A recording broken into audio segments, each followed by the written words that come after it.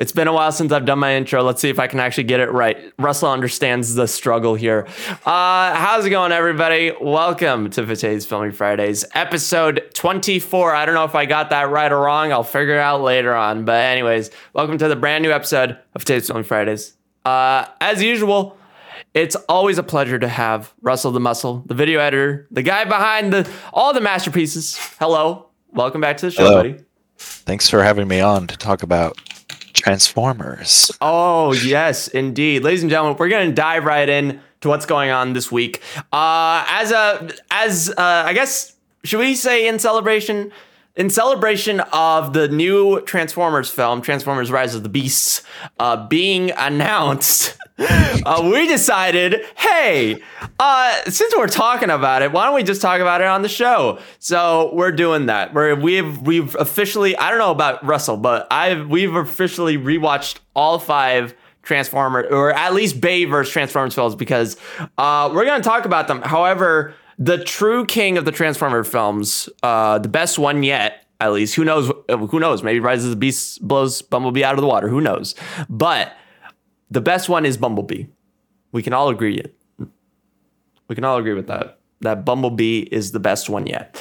So I'm going to get a sip of water because I've had a really rough day. I've been all over Santa Rosa. It's been rough for me. Oh, goodness. You know, I had my first Dr. Pepper yesterday after a really long time, and boy, it was not a fun experience.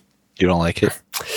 Well, no, it's just that recently I've been just drinking more like water, milk, juice. I haven't been really trying to drink any carbonated drinks, but when I do, how can I tell you? It makes me feel old, but okay. That's not the point. The point is we're talking about Transformers. In terms of the binge report, a lot of people must be wondering, well, what's going to happen with the binge report? Here's what's going to happen.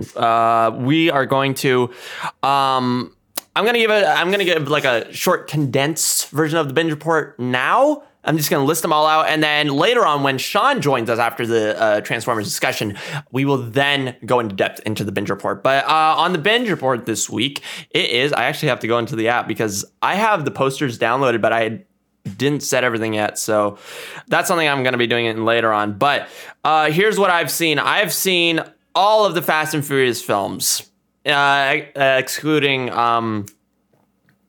Hobbs and Shaw, because it wasn't on HBO Max anymore. And then I've also seen Luca. I also saw The Terminal. And in terms of series, I saw this show called W1A, which is on Netflix. And I also I've completed, what was it, season 2 or 3? I caught up with season 2 of Silicon Valley. And then I finally finished season 1 of Ghosts, which is also another BBC show. It's on HBO Max. But yeah, that's about it. I gotta say, including with all the other Fast and Furious films, I've also seen Fast 9. I saw it last night. It was a lot of fun. Hey, Johnny Spears is in the live chat. Hello. Welcome back, buddy. Welcome to the show. We are now crispy. I don't know for you if we're crispy, but from what I'm seeing, we're looking crispy. So. Goodness. But anyways, before I move on, I completely forgot. I'm so excited, Russell. You don't understand. I love talking about Transformers, but the thing is, everyone's like, Transformers is garbage. But I mean, yeah, same. I mean, okay, we understand, right? They're not that great of films. However, for us Transformers fans, though, they're pretty good. They're fun. Solid. They're fun blockbuster movies. Yes. Most of them are fun. Exactly my point. So, as usual, I'm your host and your dose, which means friend in the Indian languages, Filmy Fateh. And once again, joining us is Russell the Muscle. Once again. So once again, welcome to the show. We're going to have a fun show. It's going to be fantastic. Not for me. It's Real Hot in Mo.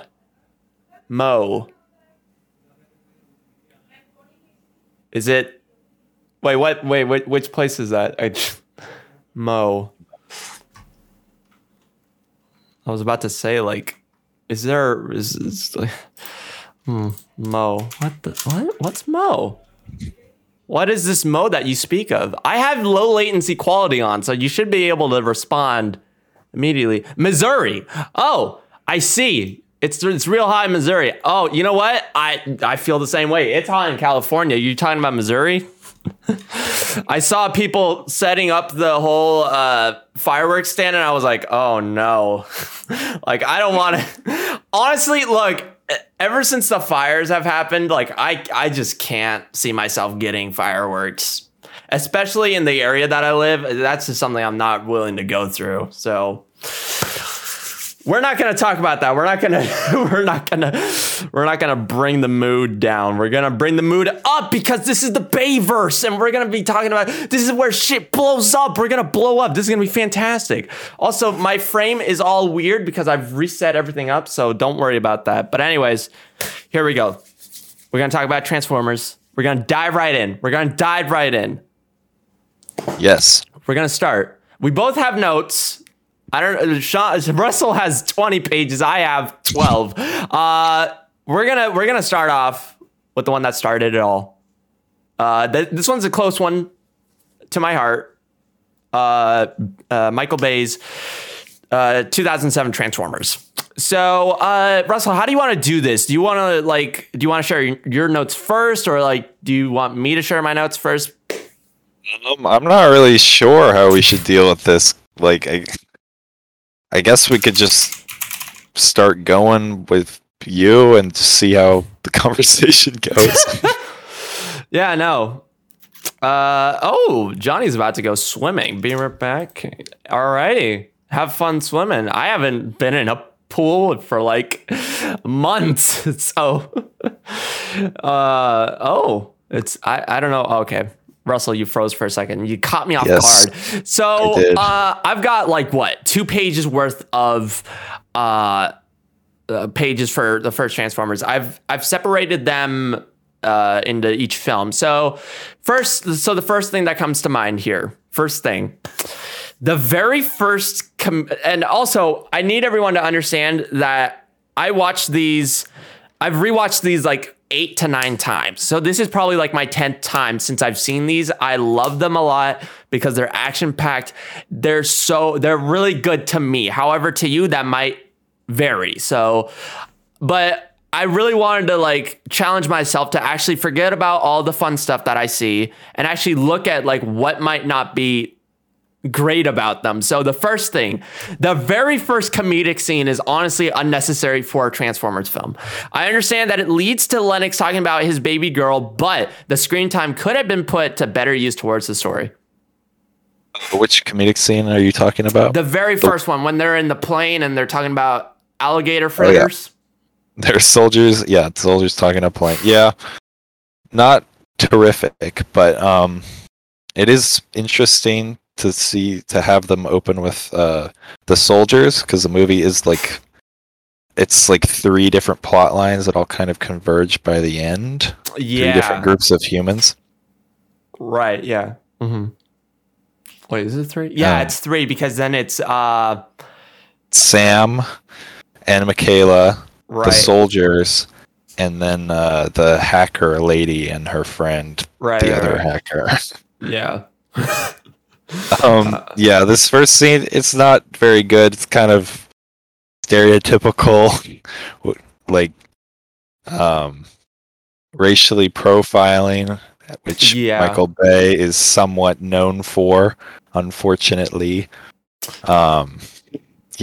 I saw, so I don't know if you know this guy, but Cosmonaut Variety Hour, I watched his review, great channel, of Transformers, and he said, warning, these movies are kind of racist. And I'm like, and then when I watched it again, I was like, oh, wow, this is a new light. But no, I agree. And honestly, I've seen the Bad Boys films after Transformers. So I then understood okay, so this is Michael Bay's style. All right, sure. Okay. But then let's see here. Okay, so the next point is a good point. It's a good note here. And this is once again, this is kind of like showing my love for the films. A key point of these films is that when it came to making Transformers into a live action film, they made the CG very realistic, especially for a 2007 film. Like, I must say. Yes, they utilize the CG terrifically throughout, especially the first one. I think it gets a little worse in the later ones, just because how they're using it. But it seems like in the first one, they really knew how to make it look very good, whether it be have them show up at night, so it's dark, or like have dust and explosion effects to kind of conceal it. But like pretty much all of the Transformers in this first movie look very believable, very realistic. They look like they exist in the space. And speaking of that first scene with Blackout, the helicopter transformer attacking the military base. What a great way to open the movie. Such a really cool action scene to start it off. Also thrilling too, if I may add, like the way how like you see the pilot and then it does like the little glitch effect and it's just like it's not what you think it is. So yeah. I mean, the first time I watched this was like when I was 8 years old. So like I was just like, oh, this is so cool. But then later on, when you watch it for the story, it's like, yeah, you're right. It's a really good way, especially for a Transformers film, because like, how do I say this? Because obviously this is the first live action Transformers like film, yeah, they don't make you wait until they show a Transformer for the first time. Exactly. But yeah, no, let's see here.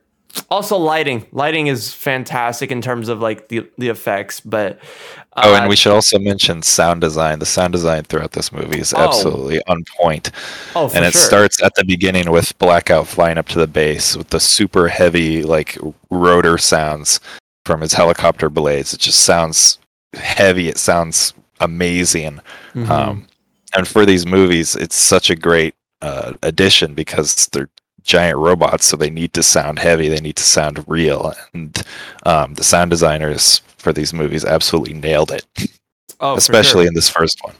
Yeah, I 100% agree. Actually, now that you brought that up, there was one note that I wrote. I'm gonna jump to Age of Extinction for just one quick note, but let's see, where is it?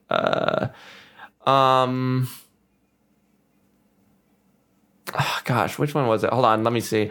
Hold on, I can. Okay, here we go. I believe the work that goes into the transformation sequences are underappreciated. Yes, and I think the they're great, especially in the earlier ones. I will have some things to say about that for Age of Extinction, but we will get there. I think I see where you you're know going. what I'm talking about. We'll get there. Yeah. But anyways, going back to 2007 Transformers. Okay, so this is a small little note, but the small boy who gets the water for Lennox. So the small boy has no major role other than the fact. Oh, by the way, I forgot to mention this, everyone. Major spoilers for those who haven't seen Transformers. But at this point, it's like either you haven't seen it or you just don't care. So it's not a whole lot to spoil anyway. Yeah. Oh, I go into depth here. The small boy has no major role other than the fact that he gets Lennox and his team to his father to get in contact with the Pentagon. That's it. Like, they don't have such big roles. Yeah. Like The Last Night, where Isabella has a bigger role, but it's just a small thing that I noted down. Yeah, it's just to progress the plot. Well, actually, about that scene, there's a scene where the military guy, whose name I always forget, has to call the Pentagon. Oh, the other guy, Lennox. Yes, he has to call the Pentagon, and he gets like a. Oh no! He gets like the guy on the phone. He's like, "I need your credit card number to connect to the Pentagon," and like that scene seems dumb. It seems just for comedic relief, but I read that it's actually based on an actual event that happened in real life. Are you kidding me? Oh, I'm not. Like, hold on. yeah, it seems very unrealistic, but supposedly Michael Bay based it on this real event where a soldier is trying to call the Pentagon and he got to somebody asking for his credit card to connect them and stuff. I have a note that is talking about the exact same thing. I hate the customer service scene. At first, it was funny because I'm Indian and it was accurate, but this is a serious scene. Why the fuck is there not a specific number to get connected to the Pentagon? Like, that makes no sense. It's based on a real event, though, apparently, so. Well, props to them, then. I don't know. I didn't know this information. If I had known them, probably I'd be like, oh, okay. Obviously, if you're just watching the movie, you don't know that, but it does seem kind of dumb, but it is kind of interesting that it's based on a real event. Yeah. Okay. Where was I? Okay. So, right off the bat, the human scenes are annoying. I like that. So this is the scene when Sam's giving the presentation in class. So, well, actually, I have a few more things to say about the soldiers. Oh yeah, go ahead. Yeah. It's fun to see Tyrese Gibson playing Ebbs in the movie, and it makes me think that the Transformers should cross over with Fast and Furious. It seems like a gimme.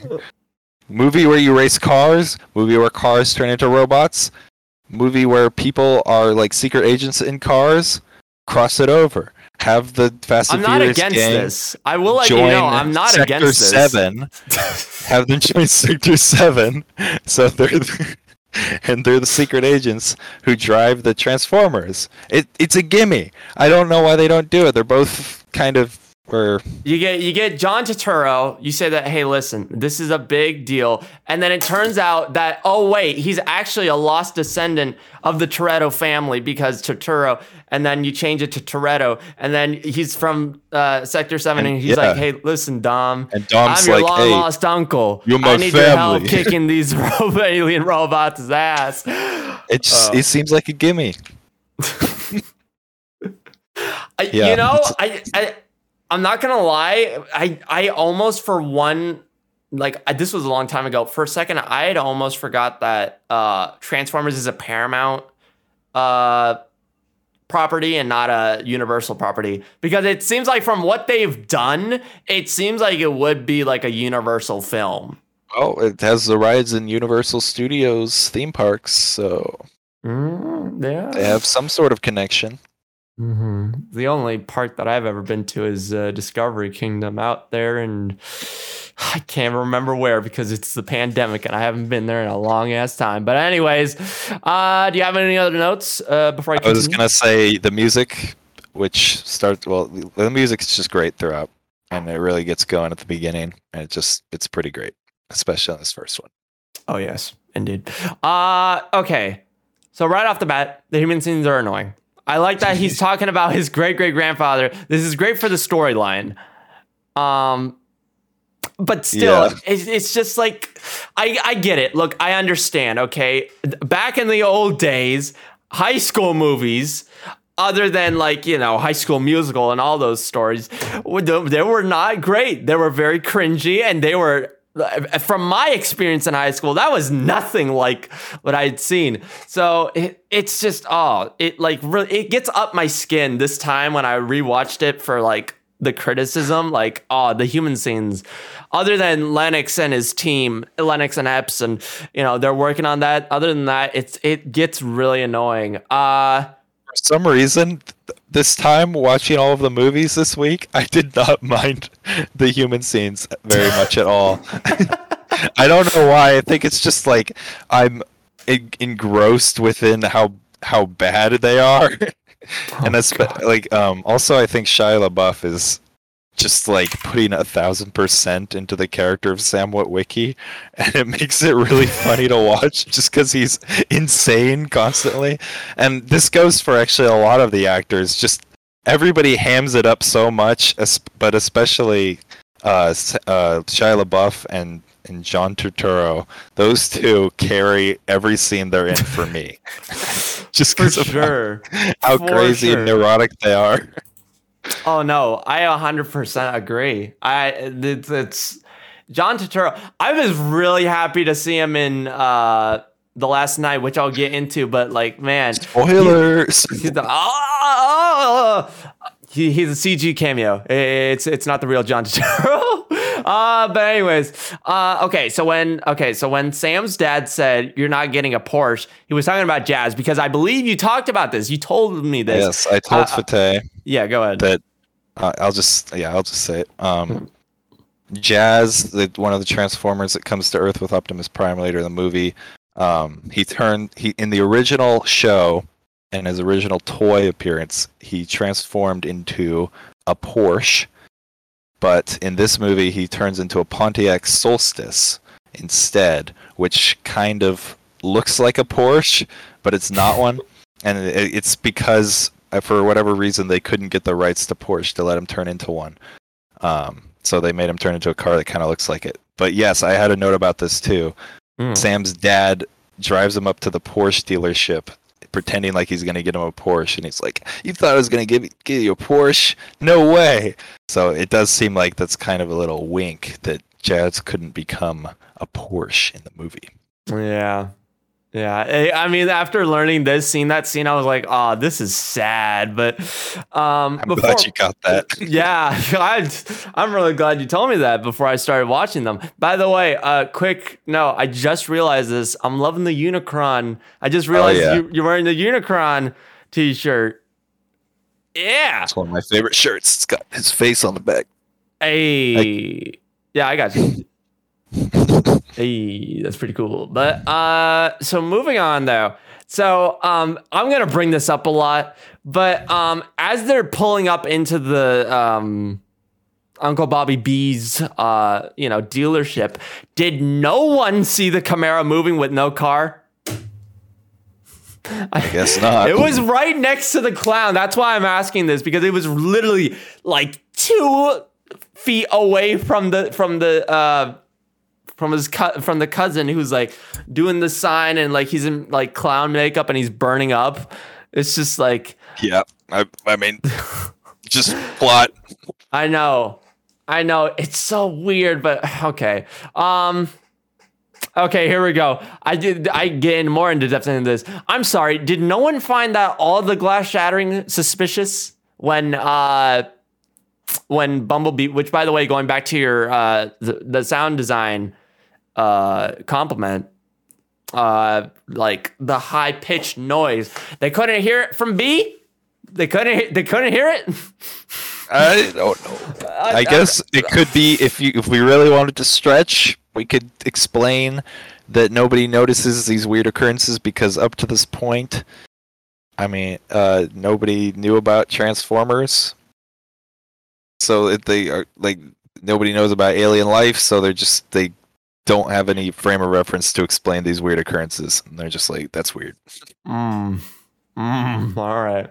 I don't know if it's possible to explain these plots. No. I just nitpicked like everything that I could find that I like haven't thought about, because I always watch these films, and this, Russell, I'm an optimistic person. I don't really think about these things too much. I just enjoy the film. I just went to go watch Fast 9, and like I didn't even care how ridiculous it was. I was just having fun and laughing. But going back to this though, now let's get into the next note. I know this is early, but I wish John Voight was in the feature films for some reason. Thoughts? Who's that? John Voight is the SecDef, Secretary of Defense. Oh, yes.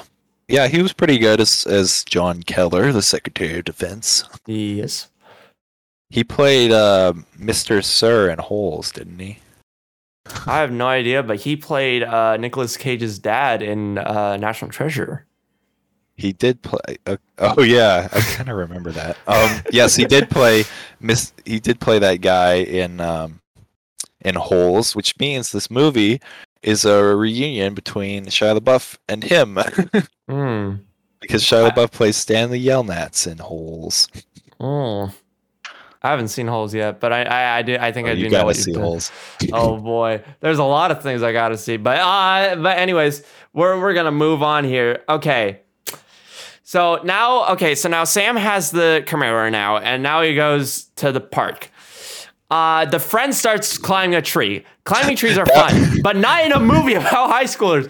Clearly, No. Listen, that is extremely accurate to how high schoolers act. Sam's literally like, "Don't be weird" to his friend, and his friend immediately goes and climbs a tree. That is so accurate to weird little kids doing weird things. And look, I know we're not going to talk about Bumblebee, but this is literally what they avoid in that movie. Like there's only one or two, at least like one or two like weird scenes in Bumblebee. However, in this, it's just like an overdose here. But like it's just like I mean, I don't know. I mean, clearly the writers. It's accurate to teen boys, at least for me. Like that's something I would totally do. No comment at all. I've never seen anyone probably in middle school or in elementary school, but never in high school. But anyways, this leads to a note I had about Sam is interacting with Michaela's like 25-year-old boyfriend. And he's not. He's supposed to be a high schooler, but the actor looks very old. He doesn't look like a high schooler. Anyway, there's a flashback. He's like, "Didn't you try for the football team?" And there's a flashback to Sam getting like beat up in the football tryout. And I just thought that was very strange and out of place because there's nothing like it in the rest of the movie or any of the movies. It's such a short little thing. It's just like, why is this in the movie? Right.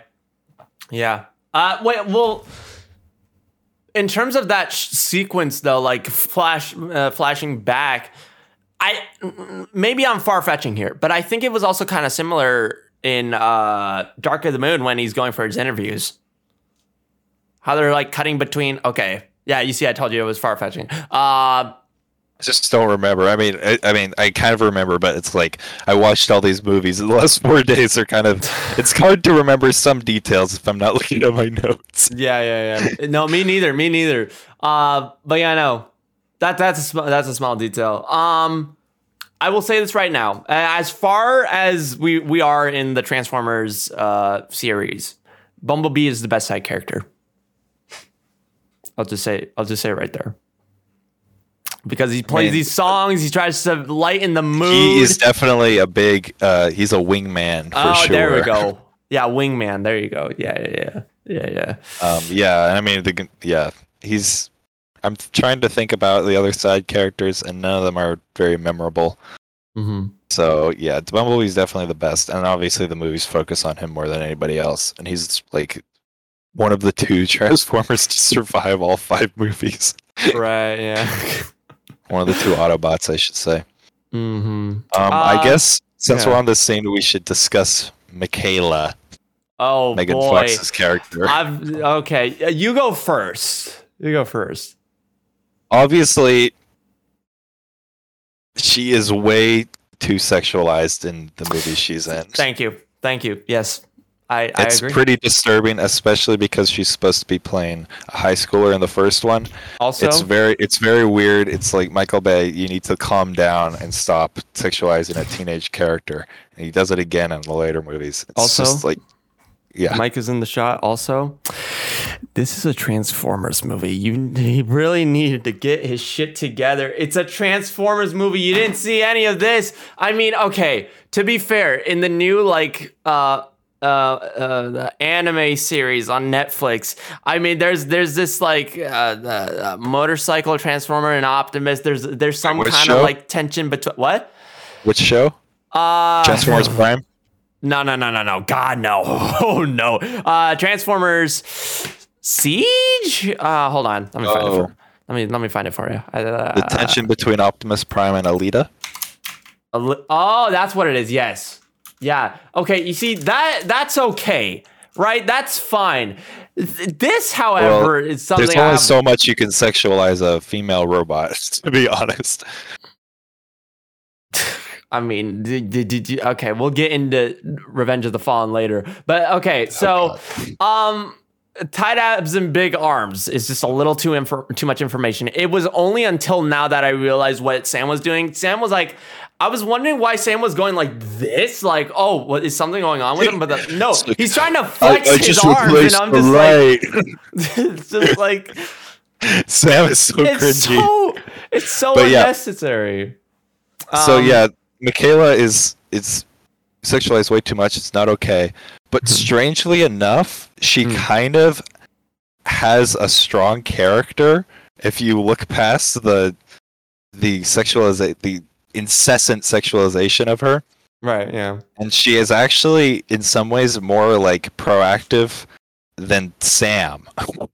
We can talk about this more later, but it's very strange that she's in some ways a stronger character than Sam is. No, I agree. Definitely.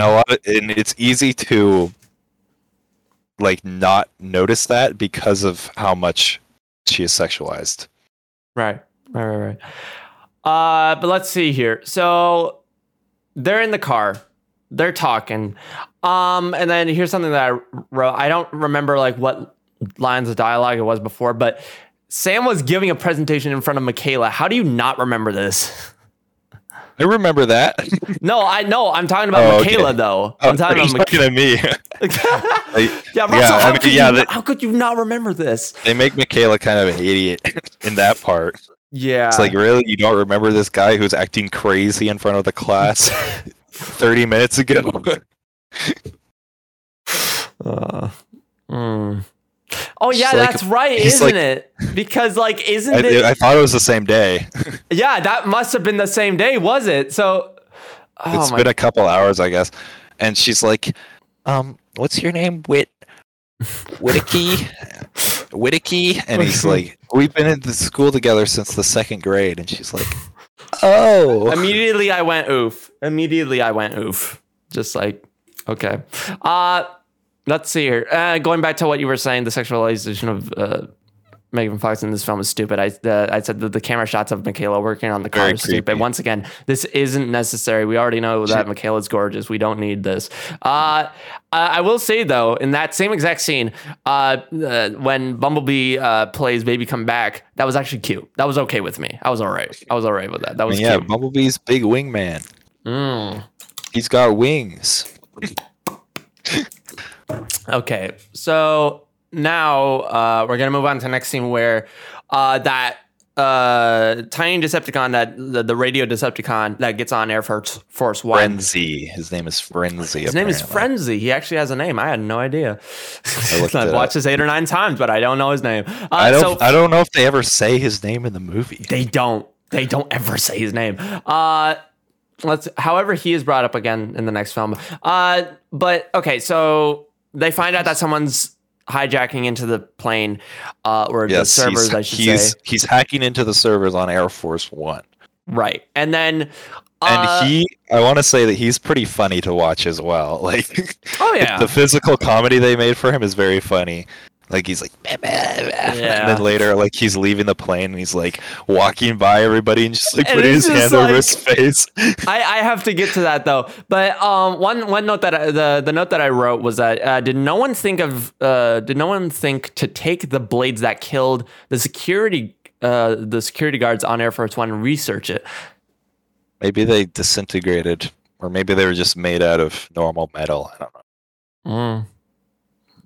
That's a good point.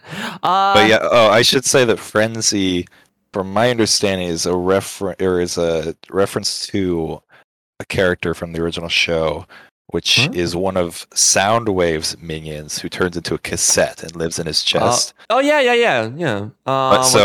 And Frenzy in the movie turns into a disc player. Well, I was saying Frenzy turns into a disc player, which is kind of a reference to Soundwave turning into a cassette player. But so this is why it's weird that he is Barricade's sidekick instead of Soundwave, who does not appear in this movie. That is a good point. And also he lives in Barricade's chest. Oh, does he? Like Barricade like shoots him out of his chest later on. Oh, right. Yeah.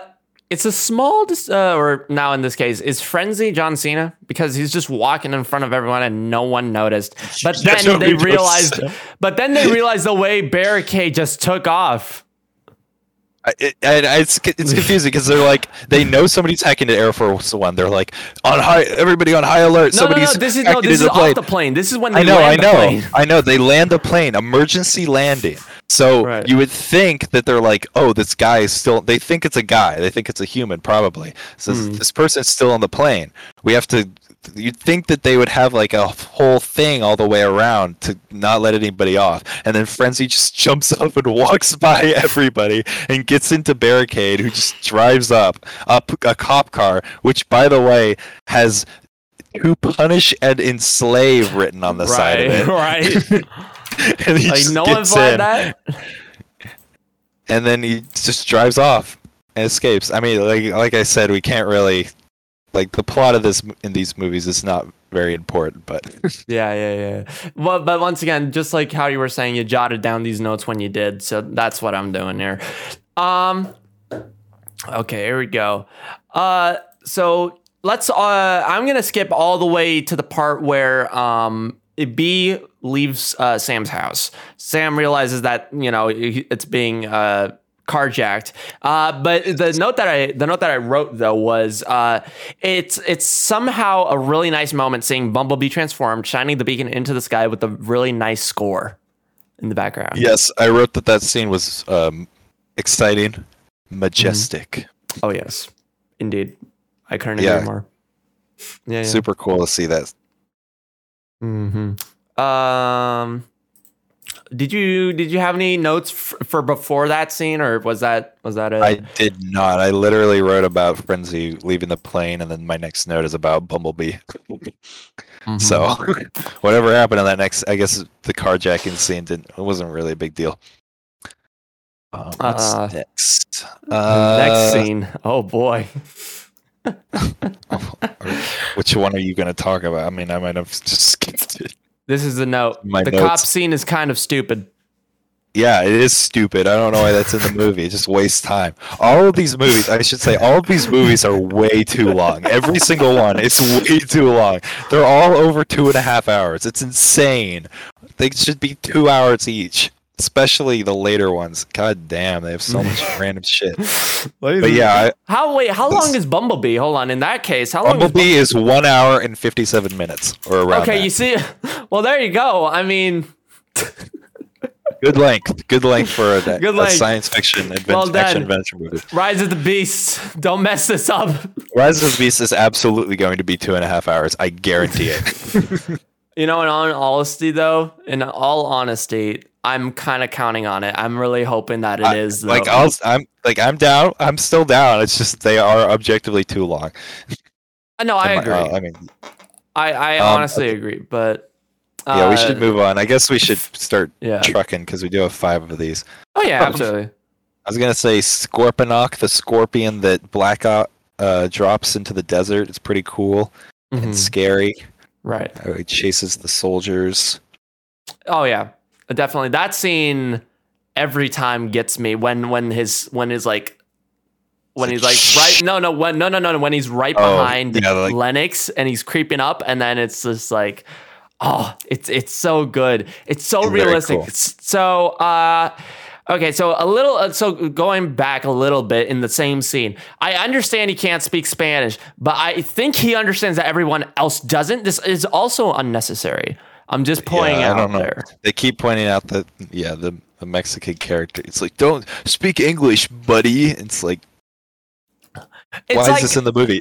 I mean, at first you'd think it's racist, but then at the same time, it's like, I mean, you could say it kindly. I mean, you could be like, hey, listen, it's just unnecessary. It's extremely unnecessary. Yeah.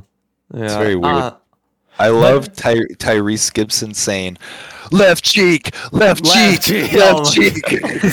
That gets me every time. You know what? I will say this, and I know that we're going off track here, but seeing every single shot with Tyrese Gibson in any Fast and Furious movie it's just hilarious. He turns the movie into a comedy. He's great. He's super charismatic. He's great in all the movies I've seen him in, which I guess is just the Transformers movies and then Fast and Furious movies. Yeah. But yeah, no. So let's see here. The shot with the tail is very thrilling, really good. The CG is really good. Also, I went through the I hate the customer service scene. At first, it was funny because I was Indian, or I am Indian. What? I was Indian. And it was accurate, but this is a very serious scene. Why the fuck is there not any specific number to the Pentagon? And then I like I really like that shot of Epps giving a command while the planes fly over. You know that dolly shot towards them as the planes are in the background. It's like a low angle shot, and like he's given that was a really badass like shot of Epps. Yeah. A lot of the cinematography in this movie is very thrilling, very exciting. Mm-hmm. Like it gets the job done. To be completely honest, and I'll bring this up now, I think one of the like absolutely like in concrete, like you can say for sure, one of the only good things about all of these films is the cinematography. Well, I mean, yeah, maybe. I mean, it's kind of muddled because the editing isn't as good as it could be. Right. Yeah. No, I agree with that. A lot of it's pretty good, and like as I said, the robots look very realistic, and I think the cinematography does a lot to help that. Excuse me. So next, I believe, is the scene where the girl takes the SD card, making us feel so old, and then goes to Anthony Anderson's house. Yeah, it's funny because the SD card, it shows how big it is, and it's 2 gigabytes. It's like it's so small by today's standards, right? Oh God. But no, I love Anthony Anderson. I saw him first in Transformers, and then I watched Blackish, which he's like, the dad of the family, and he's hilarious. So he is really funny. But it raises the question: is he really the only hacker that can solve this thing? Like this random guy. Yeah, it was just like, yeah. But it was all for comedic effect. I mean, did the Transformers film really have to be that funny? I mean, you want make it enjoyable for. I think it's for the best for them to lean into the comedy. Make it enjoyable. For 2 hours. Like giant robots are just by default like just ridiculous. So I think it's a good idea to lean into the comedy, and it can be contrasted because like obviously Optimus Prime is for the most part very serious. I mean, in all honesty, when it comes to comedy in like these sci-fi kind of films, Jurassic Park does a way better job than this. Like the original one? Yeah, the original. Yeah, I haven't seen it in a long time, so I can't exactly remember specifics. Like Jeff Goldblum is. Oh yeah, he's definitely very funny. Yeah, but yeah. But anyways, yeah. So now, Barricade is chasing after Sam, who is running away from Bumblebee because B comes back to the house. The transformation sequence of Barricade is really good. First, he runs from B, and now in a split second, he trusts him and gets in. I know this is stupid because now later on I realize like, okay, that makes sense, but like that was something I jotted down. Thoughts? Yeah, I think Barricade looks pretty cool. Mm-hmm. It's cool that he turns into a police car with to punish and enslave. He's like, "Are you ladies man 217?" It's a great scene. Great shot. It's yeah, I think the fight between Bumblebee and Barricade is cool. Very short though, from what I remember.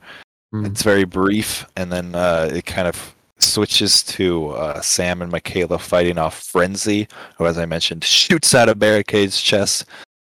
And by the way, Michaela is the one to take action and defeat Frenzy with the power drill or whatever.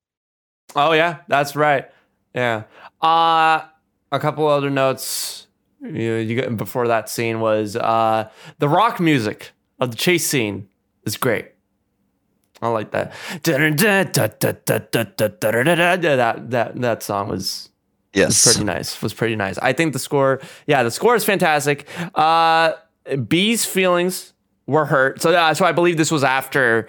This was when Michaela says, "Oh, why are we driving in a piece of crap Camaro?" And then stops, kicks him out, and then I didn't even dare to like jot down that note that like, okay, he's flipped over, he's like scanning another Camaro, and no one is realizing this. I was just like, I'm not doing this. I read something about that scene too. People like it's Michael Bay, and he's like, yeah, people ask me why I made Bumblebee flip up on 2 wheels like that. And he's like, I just thought it was cool. But it took hundreds of takes to get right as well. It took a ton of time, but he just did it because it was cool. Yeah. Okay. That's Michael Bay. Yeah. So, how could the glasses give the exact location? Does the encryption change in real time as the cube moves? I mean, it didn't move though. It was trapped in this is skipping to the later in the plot, but they mentioned that the cube landed on Earth and it's gigantic at this point, and it's just stuck, and they built the Hoover Dam around the cube. Oh, okay. I see. So they couldn't move it. So Gotcha. It makes sense that the coordinates would not have to change because it was just in the same place. Right.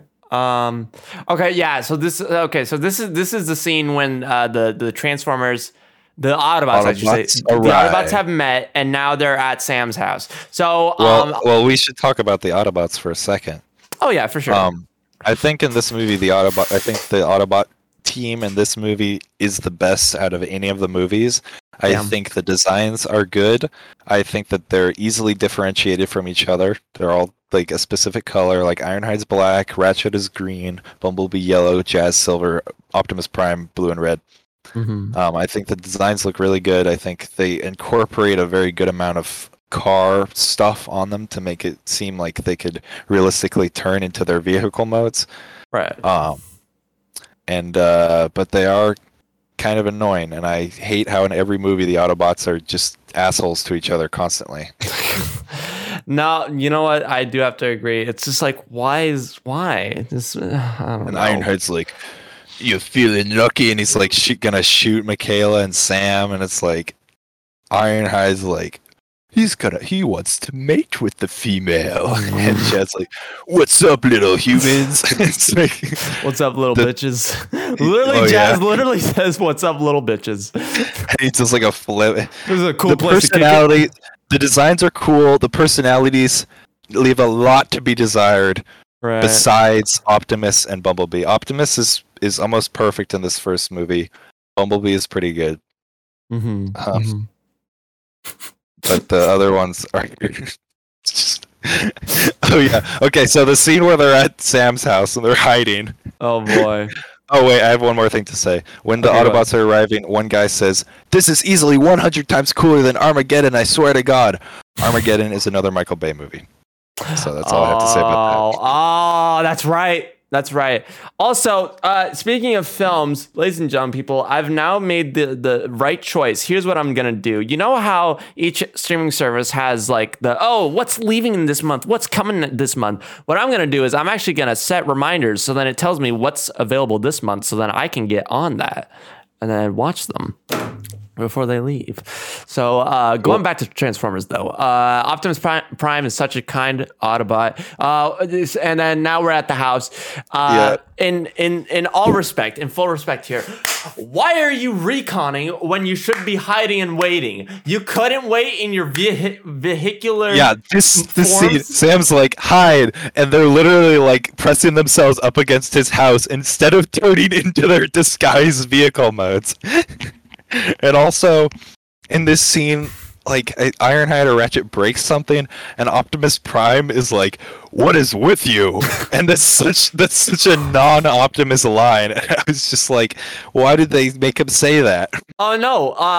Actually, if I remember this correctly, it was when Ironhide was, insisting of killing the family. That's why he said, "Yeah." And he's like, "What is with you?" It's like it's not something that Optimus. Peter Cullen argued with Michael Bay at times when it came to these kind of lines, and it was just like, I mean, yeah, he's been playing the character for 40 years. He knows the character better than anybody, and it's like the writing leaves. I mean, for the most part, he's written pretty well, but there are a few times when it's like, what? Why did they make him say this?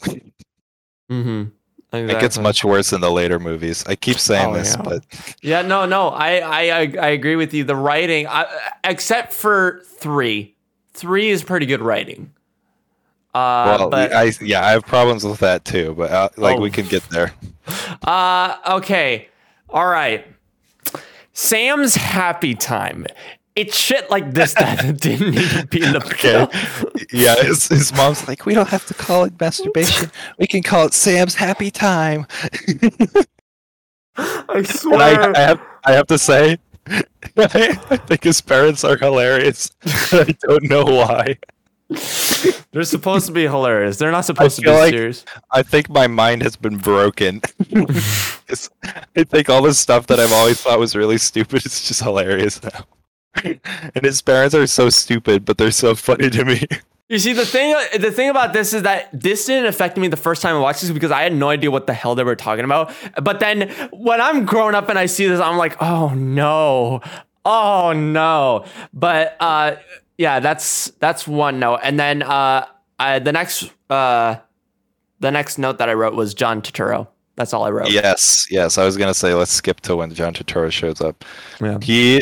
He's a government agent for Sector 7, and he's absolutely amazing. Yes. I love him so much. Yes. He's just like Shia LaBeouf. He gives it 1,000%, and he's hilarious. It's like it's just oh my god. And then, also he's yeah. Go ahead. Also, he's like a weirdo. He's a big weirdo. It's like it's more Michael Bay making like weird things to sexualizing Megan Fox. It's like he has a line where he's like, "She's a criminal. Criminals are hot." Yeah, I was just like, dude, what? It's like, dude, she's supposed to be 17. It's just like you must be like 30 or 40. Why are you saying this? Stop. I mean, yeah. So, fast forward. B, quote, lubricates. He lubricates John Turturro. Also, honestly, I guess we should call him his character name, which is Simmons. Agent Simmons. Yes. He literally pisses on Simmons. Bumblebee pees on him. Look, people want a good Transformers story, right? They don't need this. They literally. I'm gonna skip back to Age of Extinction. So I used to hang out with friends when I was a kid, and like the kids were like they were like definitely younger than me. So when we were about to watch Age of Extinction, because there's like the F word and there's a lot of like really adult terms that are used, I go to the mom and I'm like, listen, this movie isn't like. There's some things in here that shouldn't be seen. And then she's like, oh, that's fine. I'm like, okay. So we literally go and we watch it because all she knew was that, okay, they're just giant Transformers and they're fighting each other. Boom, there you go. That's Transformers movie. So I was like, all right, fine. Yeah. But no, at first I thought this was hilarious. B, lubricating, literally pissing on Simmons was hilarious. However, but then later on you start to think that this is a Transformers film. We need to be focusing on the Transformers, not their... lubricating. Hey, stop lubricating the man. Oh, God. And then John Turturro is like, hey. I mean, it is pretty funny. It's really stupid, but it is pretty funny. Yeah. Okay, we should go to. There's the Transformer on Mars, apparently, at some point. Who was it? There was like a... Oh, I see. Yeah. There was like, I guess I don't remember how it was revealed, but they're like this footage, this camera, or this Mars lander was the mission deemed a to Mars failure. Was called a failure, but then it was. But really, it transmitted footage for 13 seconds, and it's like a Transformer destroys it. It's right, like right. Who was that? Was it Megatron? It couldn't have been Megatron. Who was it? I'm not gonna lie to you. I feel like it was B. I felt like it might be Bumblebee. I mean, could have been. From the... Actually, you know what? No. It might not even be either because, you know, their heads are like... They're all the same at first, but then when they transform into their... when they scan a vehicle, then their shapes change. Also, before we continue, it's a great moment when Sam fights for B to stop them from freezing B, you know, when they're getting captured. They capture Bumblebee. It's very sad. That's a very, like, good scene, I would say. This is what we want. This is a Transformers movie. That's the kind of shit that we should be seeing. Emotional core. They should Yeah. have delved deeper into the emotional core between Sam and Bumblebee because it wasn't developed as well as it could have been. It was still an emotional scene for him to be captured, but it could have been even more emotional. I agree. So it reveals that Sector 7 is inside the Hoover Dam. Right. They have Megatron has been frozen there since it was built, I guess. Also, Sam's great-grandfather saw Megatron and went crazy because of it. Oh, God, I saw Big Ice Man and made him like write Cybertronian letters and stuff. Also, Megatron is the basis for all modern technology, apparently. They're like cell phones, cars, computers, all came from him. This is one of the mistakes that I feel like they're making with this, is the fact that they want to incorporate Transformers with like history, and it's just like that, like later on in the films, which I'll get to, they just keep getting deeper and deeper into history. And honestly, I don't like it. I don't like that they're doing that. It's it's stupid. I don't know. We're gonna keep trekking away though, but what page are we at? We're still okay. So we're getting close to the finish here. Nokia's from Finland, not Japan. I'm giving this a pass because of the fact that John Turturro says the line. That's the only reason why I'll give a pass. But otherwise, why? Why? They know the way of the samurai. Is that the line? Yeah, that's the. Just everything he says, even if it's an awful line, is hilarious just because of how he says it. Yeah. You want those teeth that you wanted for Christmas? So yeah, the Hoover Dam was built around the Allspark, apparently, by President Hoover. It's like, okay then. Yeah. That doesn't make much sense, but all right. Also, I wrote it was funny that every Decepticon like hologram that drives their vehicle modes, like it seems like every single one of them has a mustache.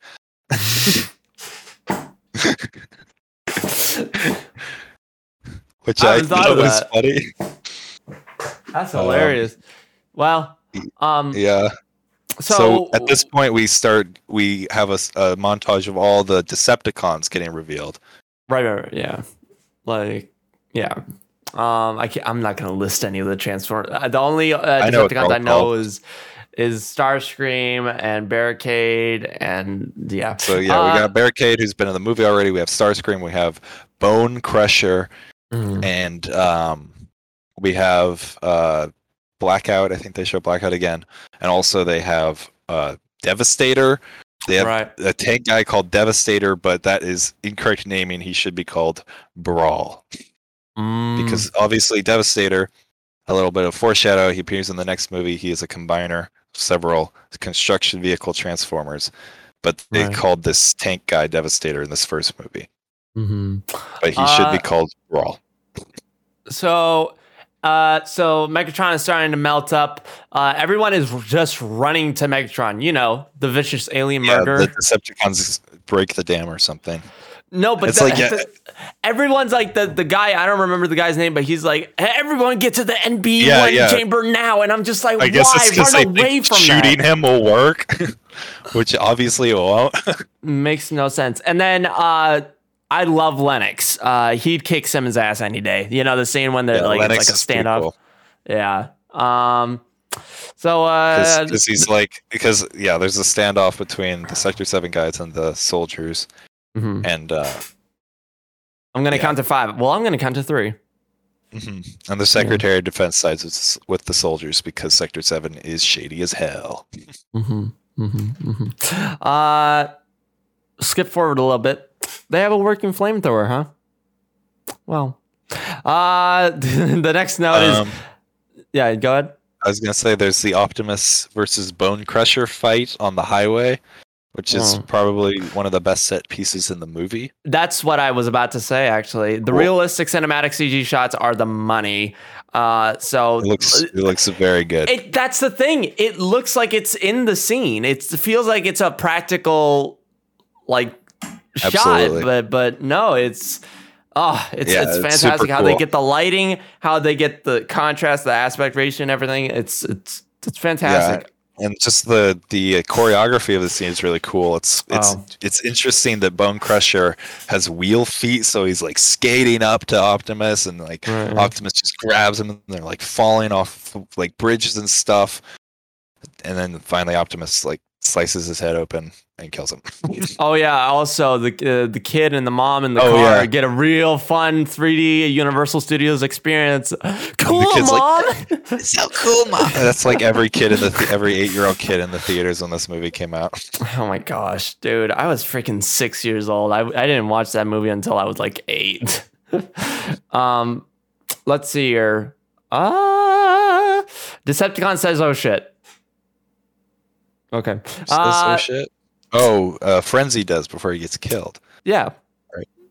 It's just like, okay. He gets his face blown off. You know what? This shouldn't be a surprise to me, but I mean, still, I'm just saying. They should have done that thing in the games. Have you seen or played the games? I played the Transformers Autobots for Nintendo DS. Oh my god, I got War First, or was it Cybertron Adventures for the Wii when I really wanted to play War for Cybertron and all those games. Yes, but I played War for Cybertron and Fall of Cybertron as well. I thought you meant movie games. They use the terms like scrap and those kind of things. They don't say oh shit or crap. Yeah, they say that's scrap. accurate to the original. Yeah, it sounds so much better. It makes more sense, but it's Michael Bay. Michaela getting the tow truck to help being a badass is what we need more out of her character. Wait, that actually reminds me that in about them saying that, they say in the movie that they learned to talk from the internet. Oh God, that's right. Yeah, from the Sam's World Wide Web. Sam asks Optimus Prime how he's able to talk, and he's like, "We learned your speech from the internet." The World Wide Web. That's what he says exactly. It's like, oh. And I guess that's why they all have weird personalities. It's just like, okay, I guess. I wrote Furby Truck. There's a Furby truck that gets destroyed in the final battle. Oh God, yeah. But yes, as you were saying, Michaela, once again being proactive, gets the tow truck because Bumblebee gets his legs blown off. She gets the tow truck, hooks B up, and drives him around so he can shoot people. Mm-hmm. Yeah. That interaction between B and Michaela is cute and awesome. They were both thinking of the same plan simultaneously. When they're looking at each other and then B gives a slight nod and then they're both just like, all right, let's do it. And then the rock music comes on and then it's just, it's so good. That's such a good scene. That's what we need. But, okay, and then we're getting close to my end of my notes for the first one. Lennox sliding on the ground is hilarious. He slides for very long. It's like he's on a slip and slide. This is a Michael Bay movie. It's Transformers. None of this is gonna follow logic here. There's a weird shot in slow motion where Ironhide is jumping over a screaming woman. Right. Right. Yeah. It's just like we're not. I don't even think we're looking too much at. There's not like. Ironhide isn't even so much in the frame. That's he's the main focus. It's she's the focus of the shot. Yeah, it's just all right. Also, fun fact: when Megatron falls down from getting kicked by Optimus, he flicks a human. That human was Michael Bay himself. Yes, it was. And the blue shirt. Anyone who wants to watch it or wants to go back and watch it, blue shirt guy, blonde hair. That's Michael Bay. That's the guy who directed these fucking movies. Speaking of Megatron, his voice acting as Hugo Weaving doing his voice acting is pretty great. Oh yeah, I didn't even realize it was the Matrix, the guy from Matrix until Smith. now. Yeah, Agent Smith. Yeah, he sounds great. It's not the original voice actor. The original voice actor is Frank Welker. Mm-hmm. Yeah. But Hugo Weaving does a terrific job as Megatron. You see, I asked for Transformers 1 casts, and it's just giving me Mark Wahlberg, Rosie Huntington. That's everybody. I don't know. B is British. Bumblebee is British. Yeah, Bumblebee is British. He talks through the radio. But then afterwards, I wish to speak with the boy. I wish to stay with the boy. Oh, yeah, he talks at the end of the movie. I forgot. He says one line or whatever. Oh yeah, Jazz gets killed by Megatron as well. Can't forget that. He gets ripped in half. Jazz says, yeah. "You want a piece of me?" And Megatron says, "No, I want "No." two. Yep.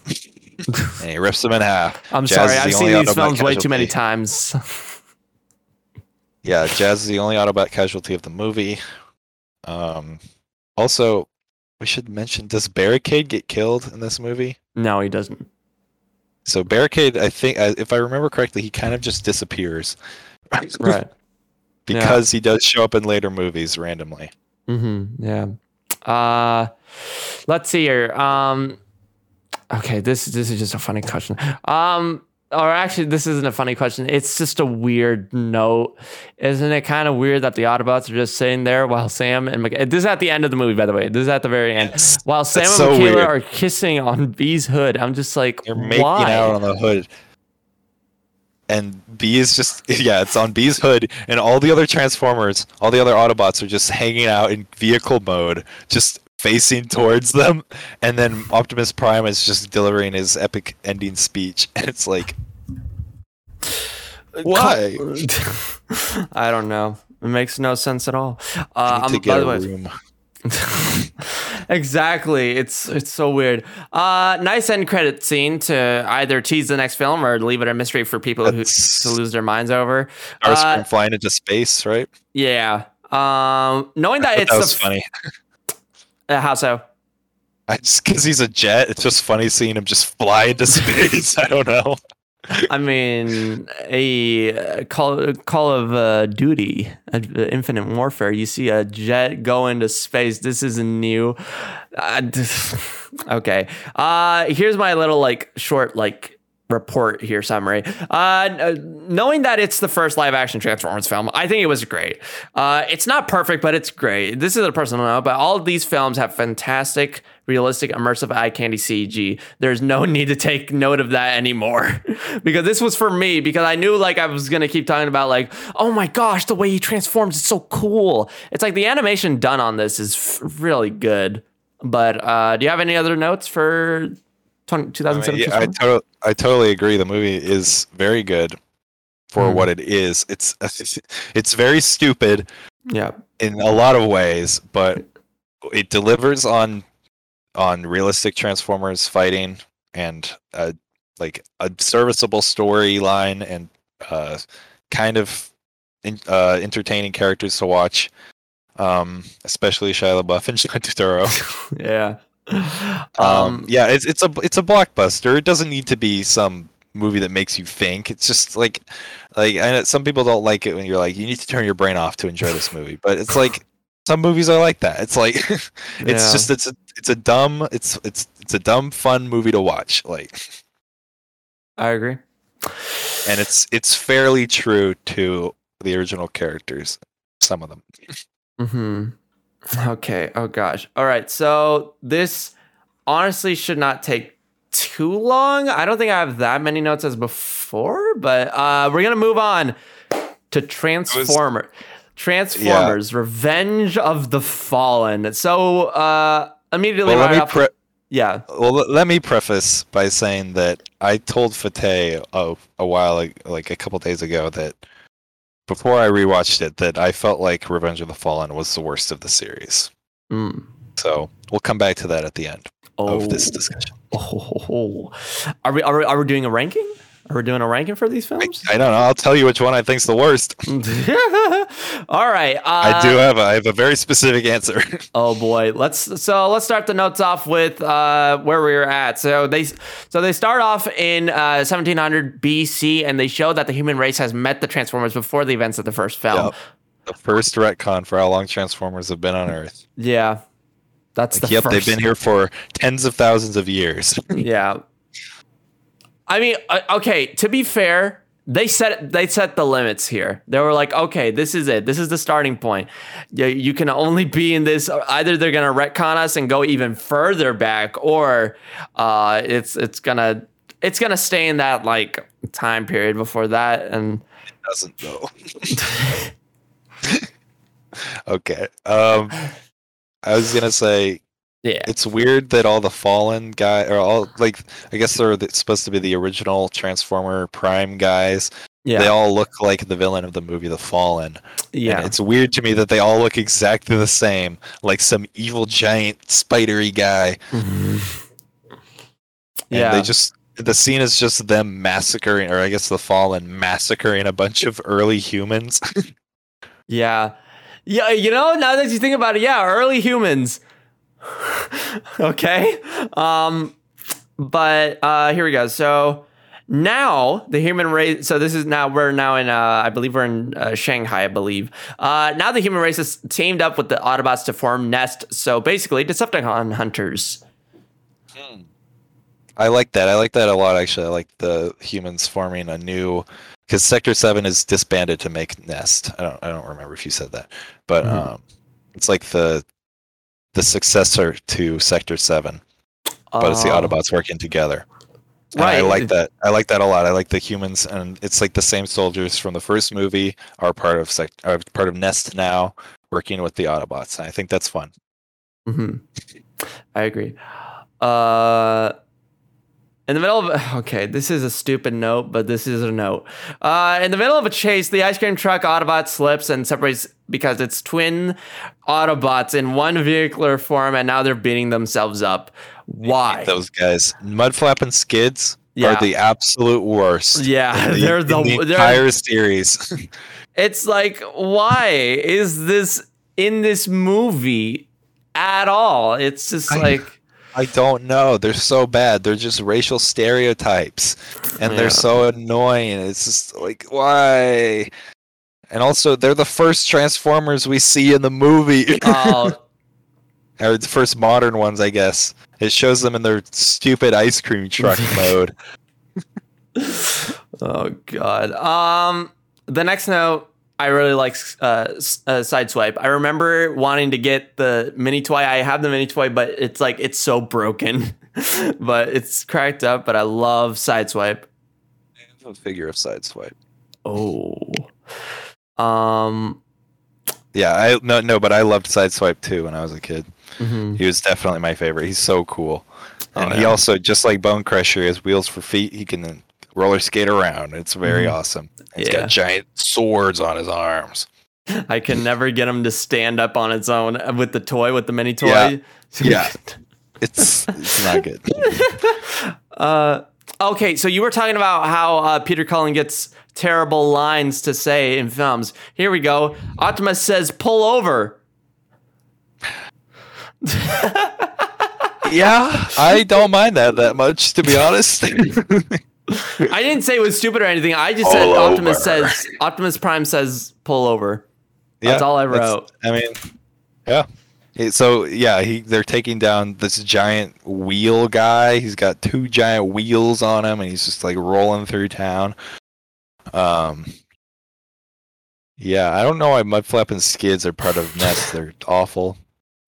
They don't deserve to be there. They don't do shit.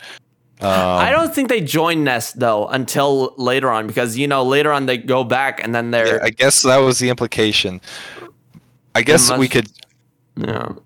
I guess we could mention that this movie was made during the writer's strike. There was a writer's strike at the time, and that is why this movie barely has a plot, because they basically just shot action scenes and then made the plot after. Well, okay. Because there weren't any writers. There weren't any good ones, at least. Wasn't there like 3 writers on this film? There weren't any good writers. I agree. Okay, all right, here we go. So Sam is going to college, and the human scenes are starting to annoy me again. I was gonna say Optimus is dropped out of a plane. Why? Because it's awesome. Oh, indeed. I mean, that's why you pay the money. That's what you want to go and see. You don't. The plot is so stupid that you don't want to go for the plot. You want to go for the giant robots beating themselves up. That's one of the only reasons why you want to go and see it. But as I was saying, though, I have one more thing to say about the first scene. Oh, go ahead. Yeah. They subdue the giant Decepticon. He tells them about the Fallen. He's coming back, and then Optimus just shoots him in the face. It's the first indication that Optimus is going down a dark path. Oh yeah. Oh yeah. When the head says, "Oh, the Fallen shall rise again," and then And he's I like, see. I don't You know, know what I he says, he I just did shoots him feel up. like it was pretty dark. I felt like, yeah, I think this was like, obviously, like you could say like, oh my gosh, Sean Restivo is coming back, and it's just like, then you could be like, oh, what does that mean? Oh, are we gonna die? No, but like, no, definitely, like when he shot him, it was just like, oh, he's hiding something. Something's going on here. Well, it's about Optimus just shooting a Decepticon. disabled opponent. Oh, like- I see. And it's just like him, like kind of being more evil. I was like, this is kind of a point that could come later, but these movies are kind of about Optimus Prime becoming disillusioned with humanity, You know, just getting more and more bitter. I'll talk about it more once we get later on. So as I was saying, Sam was going to college, and the human scenes are already starting to annoy me again. This isn't a comedy. This is the Transformers movie. I will say this every single time, unless if Rise of the Beast turns out to be great, because I know that Rise of the Beast is not being directed by Michael Bay. So also, this isn't connected. Okay, here's the thing. I just want to point this out right now. They made such a big cliffhanger in last night that like I want a continuation of this. Where is it? Let's talk about that once we get there. Yeah, but gosh, and oh gosh, I don't want to say this, but it's one of the notes, man. I gotta say it. Now the dogs are on the couch having sex. Why? Why is this? Why is this a thing that? Yeah, It doesn't make sense. But to the point of the human scenes being annoying, once again, I thought they were funny. I think my mind is broken. I'm crying again. It's so stupid, but it's just, I don't know. I mean, it's over dramatic, but like at the same time, that's kind of how like parents act. That's how they act. So they kind of tried to. They just tickle my funny bone for some reason. I don't know. Yeah, you know what? Yeah, I'll say that. I think the parents they're hilarious. But yeah, Sam is gonna abandon Bumblebee at his house while he goes to college across the country. Like, hold on, I'm gonna bring that up. Something to say before that? I'm gonna bring that up. So first of all, we were on the topic of sexualization of Megan Fox. He's back at it again. The very first shot of Michaela. The very first shot. Yeah. Sexually painting a motorcycle. Yeah, and then camshafts.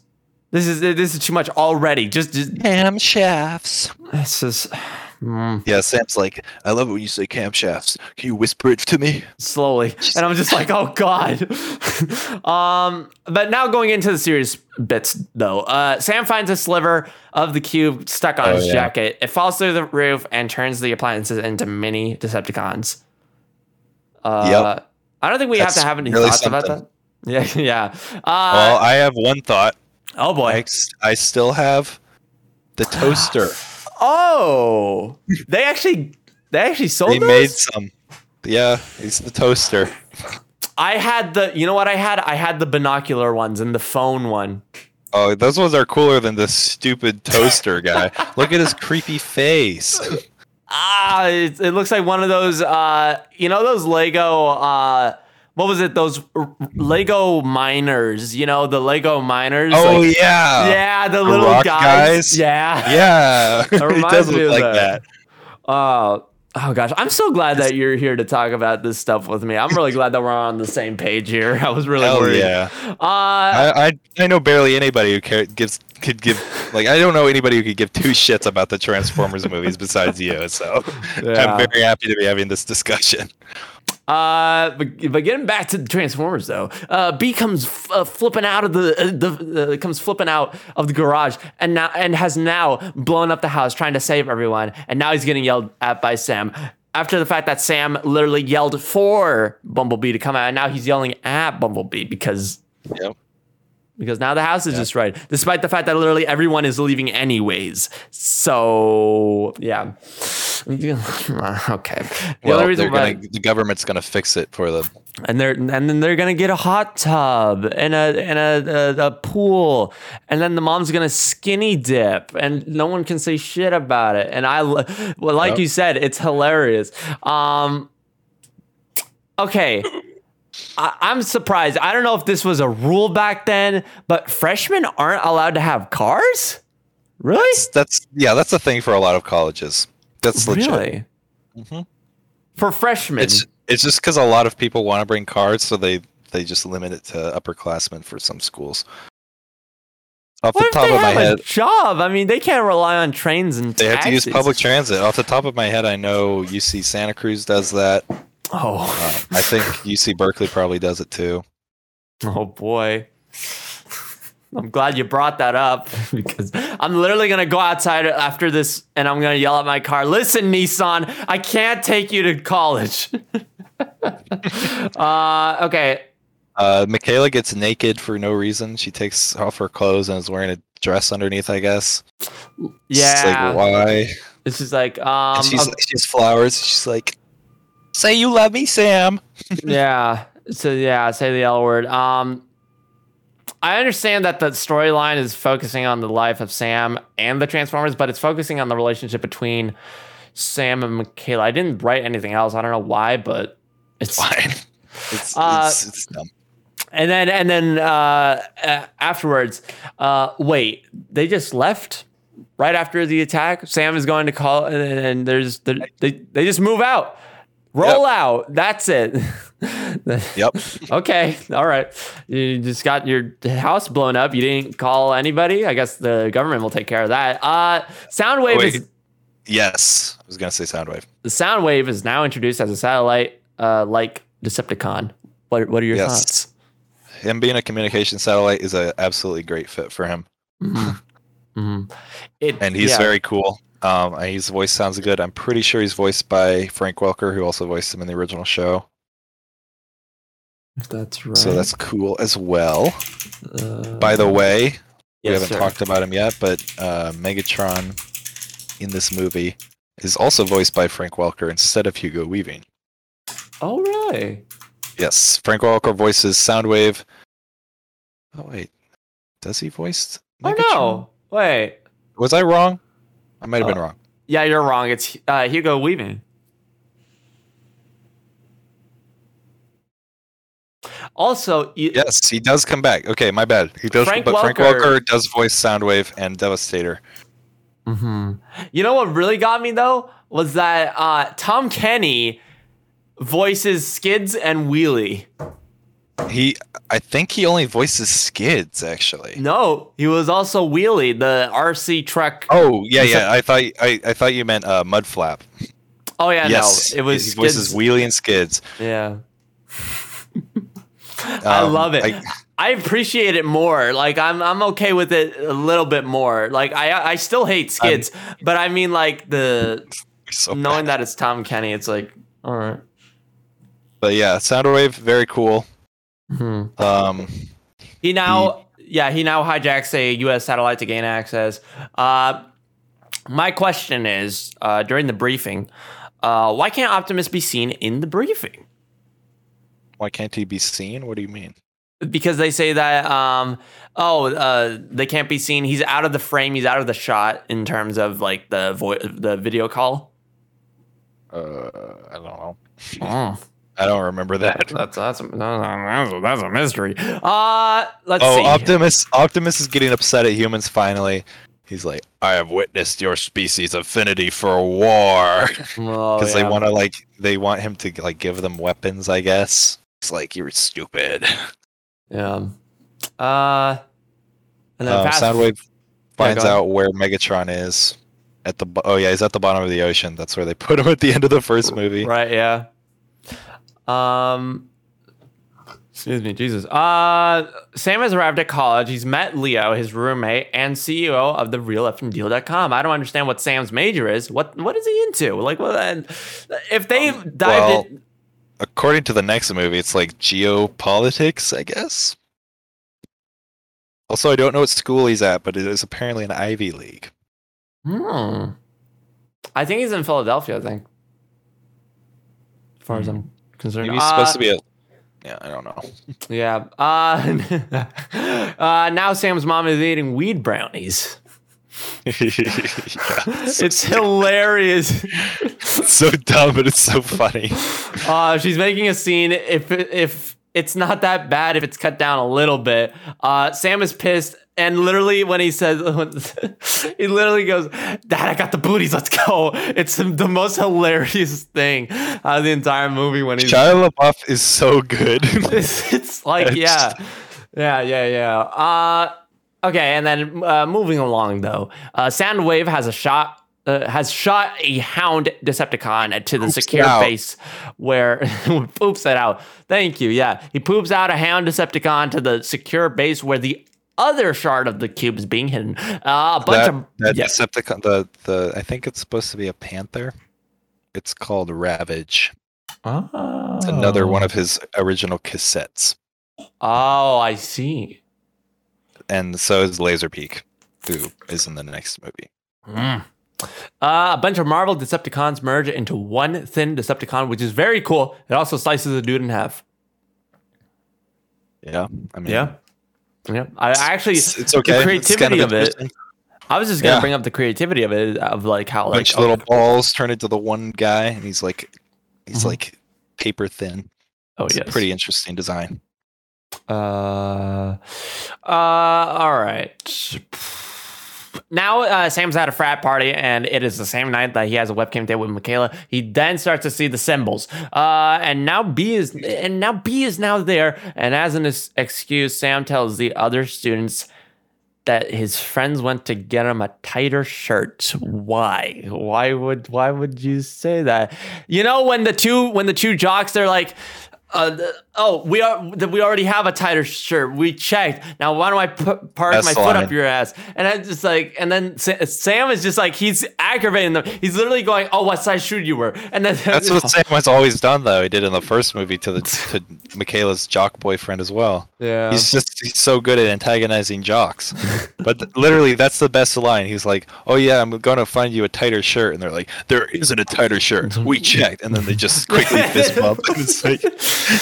It's like there's no context as to who these people are, and then just guys wearing tight shirts, I guess. Yeah, and then we should mention the girl Alice. Yeah, I was just about to get to that. Very forward with trying to seduce Sam. Yeah, she must have learned it from the World Wide Web. That's what I was thinking. So she, if any viewers don't know, she turns out to be a Decepticon. And yeah, I wrote down, how did a Transformer learn how to seduce people? Like, I guess just through the internet too. It's like, how is there a Decepticon that can turn into a person anyway? It doesn't make any sense in the established lore of this world. Well, you know what? In Transformers Animated, one of the characters turns into a Transformer. She can transform. And then at the very, very end of the last night, Quintessa transforms into a Gemma-chan. So, yeah, it doesn't make any sense, though. It doesn't make sense in these movies. They're not supposed to, Michael Bay just didn't want to make it any sense. But I agree with you. Wanted to make a sexy girl Transformer with a giant prehensile tongue. Alice gets in the car without Sam's permission. B tells Sam that he's cheating, and now B is pushing Alice around once again. Fucks her up. And he, quote, lubricates Alice in a very disgusting way again. Or I guess you could say he pukes on her. I guess you could say that. Puts liquid on her. It's pretty gross. Yeah. Sam's like, it's in my mouth. B is the best side character in the series so far. Okay, but then we move on, though. Serious stuff now. Yeah, Optimus needs Sam, but Sam doesn't want to be a part of it. Yeah. And then in the third movie, he's like, I want to be known. I want to be, what is it? I want to be, wants to be on the team. I want to mean something. Yeah, I want to be a part of it. Yeah. It's Megatron. Megatron is now resurrected. He's revived. About this scene. Okay, go for it. So a bunch of Decepticons Soundwave finds out where he is, and a bunch of Decepticons stow away on like a cargo ship and then swim down to him. And the interesting thing about these Decepticons is all of them are Constructicons, which means they are part of Devastator, who shows up later. Right. But then they tear one of them apart to rebuild Megatron. Mm. And then the same guy appears later. So that's just a continuity error. Or Michael Bay not giving a shit. Yeah, probably. Or that could be another it could be another Constructicon. Well, I know exactly which one it is. It's Scrapper. Mm. Turns into like the pusher vehicle. Right. Because Devastator needs all of his parts to be a full thing, and Scrapper turns into his forearm. I think he needs his Constructicon genitals, man. Yeah, of course. Yeah. All right. Megatron is now resurrected. He flies to a planet where hatchlings of Decepticons are just. I wrote Transformers are born from egg sacs. I don't understand this. So we now learn that all the knowledge. I'm trying to get through this as fast as I can. We're on the last page here. We now learn that all the knowledge in the Allspark has now been absorbed by Sam. Sam is now in class and has a weird moment where he stands up and says that he read the entire book and that Einstein is wrong. Of course, Dwight Schrute from The Office literally goes, "What the fuck, bro?" Yeah, that's hilarious. My camera will be back in just a second. Oh boy. With technical difficulties. Technical difficulties. Oh, there we go. Yes. Sam being insane, even more so than last time. Absolutely hilarious to watch. Also, Rainn Wilson is the teacher for some reason. Mm-hmm. And he plays like the exact same character as Dwight. And also, all the girls in his class are really into him for some reason. And it's kind of disturbing. Yeah. Well, I'm not gonna get into that because that's Dwight Schrute, okay? He literally says, "I am the Alpha and the Omega," and I thought that was such a Dwight line. and this is after he was, this was after he was already Dwight on The Office. So yeah, I think that his character in this movie is definitely inspired by his character on The Office. Oh, certainly. Okay, yeah. So he begins to talk. He begins talking really quick and weird about the principles of Energon. But yeah, it's these rules work for one dimension, but what about the other 17? and according to the physics of Energon, it's oh gosh, it was so funny. Moving on though, there's now an RC truck Decepticon, which is Wheelie, trying to steal the sliver. He's been sent by the Fallen. He says, "Bitch." I despise Wheelie. Let me just say, I despise him. Yeah. I liked him as a kid. I despise him now. You know, though, in 3, he's all right, but he's not. Oh, I hate him in every movie he's in. I'm sorry. Don't be sorry. No, that's the reason why I'm saying he's not that bad in 3 is because of the companionship with Brains, and you know when they're on the battleship, and then I hate Brains too. Yeah. I'm sorry. No, that makes sense. No, man, don't be sorry. Let's keep going. Let's keep going. All right. Alice is a human Decepticon trying to kill Sam. Michaela walks in on the 2, thinking that he's cheating on her. Alice takes her 5-foot tongue and strangles Sam. Sam screams like a girl. It's more than 5 feet. It's like 10 feet. But yes, Sam screams while Michaela, once again being proactive, throws a box that she has Wheelie locked in at the evil girl Decepticon. Yeah, which is pretty hilarious. Where is it? Okay, yeah. So now it's a comedic scene, and Sam, Michaela, and Leo are hiding in the library, arguing. How did they survive that fall? Oh wait, no, that's how they survived that fall. That was so it's a comedic scene in the library. Hilarious. Yeah, you had 10 minutes to talk about her time. Okay. Moving on though, we're trying to get through the important bits here. So they're in a car flying in the helicopter. Now I just want to skip this one because it says, how did they survive that fall? They smash Alice, by the way. Michaela smashes Alice with her car. Right, yeah. And then they get picked up by a helicopter Decepticon who looks exactly like Blackout, but is not Blackout. His name is Grindor. Another reused design. And Megatron is here, and they're like they're putting a guy in Sam's brain. Yeah, they now insert a worm-like information. Decepticon to get the info out, and then Optimus comes in, and Sam and Optimus and Sam now chases Megatron. It's now in IMAX format. The rest of the Decepticons ambush them. And I really like the sequence because it's in IMAX and also it looks really good. Optimus kicks everyone's ass until Megatron stabs him in the back, killing him. Nearly 1v3s Megatron, Starscream, and Grindor. Mm-hmm. But yeah, he dies. Optimus dies. The end. So the new Decepticons arrive with the Fallen and they kidnap Sam's parents. Skids and Mudflaps are annoying, but when they scare Leo, it put a smile on my face. He's being annoying as well. Yeah, Leo is one of the worst human characters. Yeah. He does nothing. Literally So nothing. I love the scene. Okay, so Soundwave calls Sam's mom, and she isn't even phased by it. She's just like, I'm not afraid of your scary voice. Stop calling me. with your perverted breathing. It's so funny. Oh, it's hilarious. So Yeah. I said this before. I wrote this. Oh, apparently the twins are voiced by Tom Kenny. Damn. Moving on. Galloway's irritating, but that's good. That's what his character is supposed to do. Yeah, they like vote to stop working with the Autobots, right? Yeah. And then, which is stupid, because then a bunch of Decepticons fall from space. I have authority from the president of the United States. That's literally all it says. Okay, so the next one is Simmons is revealed to be Robo Warrior. Yes, I love that Simmons is back. He works at a deli. It's the best thing. It's the best thing. You want to say anything? Do you have any notes Simmons? about this?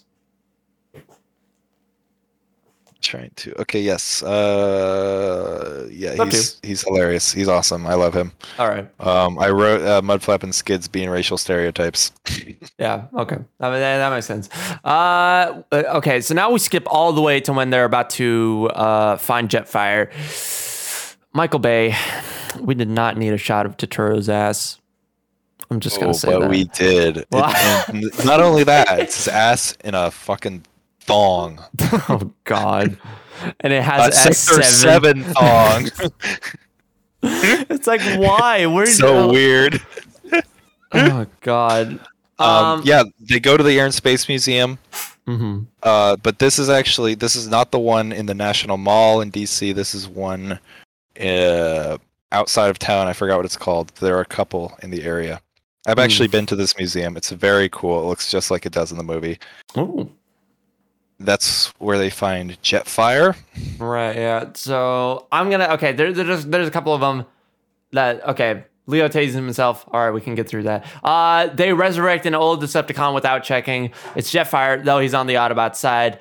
Also, he's an old man. Oh yeah, he's an old. He's old and he farts and stuff, and I don't like him that much. Honestly, yeah. Wheelie's now humping Michaela's leg. You see, when you think of Transformers, that's my least favorite scene in any of these movies. Yeah, like it's just like it's transform. I don't know why you had to do this. Now Jetfire farted. He now teleports with everyone to Egypt. Michaela, why can he teleport? Doesn't make sense. What? Also, I was just saying, why can't he teleport? I don't know. It doesn't make sense. He did. He did teleport. Why though? Why can he teleport? How does he have that power? Right, I see. Yeah, it's fine. Could it be the symbols? Maybe. Magic. All right. So let's see here. So Michaela lands on Leo. This was such a Whedon move. I'm referring to the Whedon cut of Justice League. Yeah, she lands on his crotch. He's like, this would be awesome if you didn't land on my nuts. Yeah. Okay, so the Matrix of Leadership introduced. Lennox and the team kick Galloway off the plane. It's hilarious. I love that scene. It's so satisfying. Yeah, that's pretty good. Like Lennox once again being a bro. B is the big brother when it comes to, freaking disciplining Mudflap and Skids, which, now that you think about it, you know what? I will say it officially on the air. I hate him as well. Simmons is hilarious when he begins, when he starts being patriotic. One man betrayed by the... He just keeps saying the same line. It's hilarious. That was a really good spook when Sam and Michaela are hiding. So when they're hiding in the... in that little building, and then it gets quiet, and then you hear the sound, and then they come crashing in. That got me real good for the first 3 times I watched it, but then afterwards it was like, okay, that's predictable. But yes. Devastator eats Mudflap and gets right by him. That's probably the only good part of having them in the film. The moment between Sam and his dad is pretty good. The argument between Simmons and with Captain Wilder is hilarious as well, when he's like, "What is your name, sailor?" And he's like, "Captain Wilder," and then he says that "Oh, you better get that railgun ready." Simmons convinces the ship captain guy to shoot Devastator with a gun, the giant gun. Yeah. Okay. Yeah. About Devastator, we can see. So. We can see robots that are supposed to combine to form him also fighting in the fight at the same time that he's around. Wait, really? Yes, we can see Long Haul, who's the big green guy. He forms Devastator's right foot, and we can also see Mixmaster, the cement truck guy, fighting as well, and he forms Devastator's head. Oh, also we see the red jackhammer guy. Remember, he's threatening Sam and his parents. Oh, yeah. Or something. He also is a part of Devastator. All of these characters are just in the fight while Devastator is walking around combined. So, yeah. Well, I remember getting the Burger King toy of Devastator. I'm looking at it right now. It's just like Monopoly pieces. I loved Devastator as a kid. He's so cool. Yeah. It was a scale too, in IMAX. Whew, that was really fun. But let's see here. Jetfire. Oh, something going on? I hear a weird sound in my house. Oh, is it the dog? Is he back? Is he back? It's like a whooshing sound. It's not a big deal. Jetfire just slices and dices some mofos. I love it. Nice Lethal Weapon reference by Jetfire when he says "Oh, I'm getting too old for this." I can't remember, but it's 2 wrecking balls as Devastator nuts. Really? Okay, fine. I guess. I hate that. At first, I was like, "Whoa, why are they looking at 2 wrecking balls?" And then later on, I realized, oh, so the primes are alive in a sense. So this is when Sam gets he has the sand, right? He has the sock. He gets knocked out by Megatron when Megatron shoots a missile towards him. He's unconscious. He's now talking to the primes in his mind, basically. So are they technically alive then? Because I know their bodies are it doesn't make sense. Is this like Star Wars where okay, they're alive with the Force? Is this Transformers Force here? Oh, they're one with the Matrix, I guess. Yeah. Or maybe they're in the Matrix. Oh. I meant the Matrix of leadership.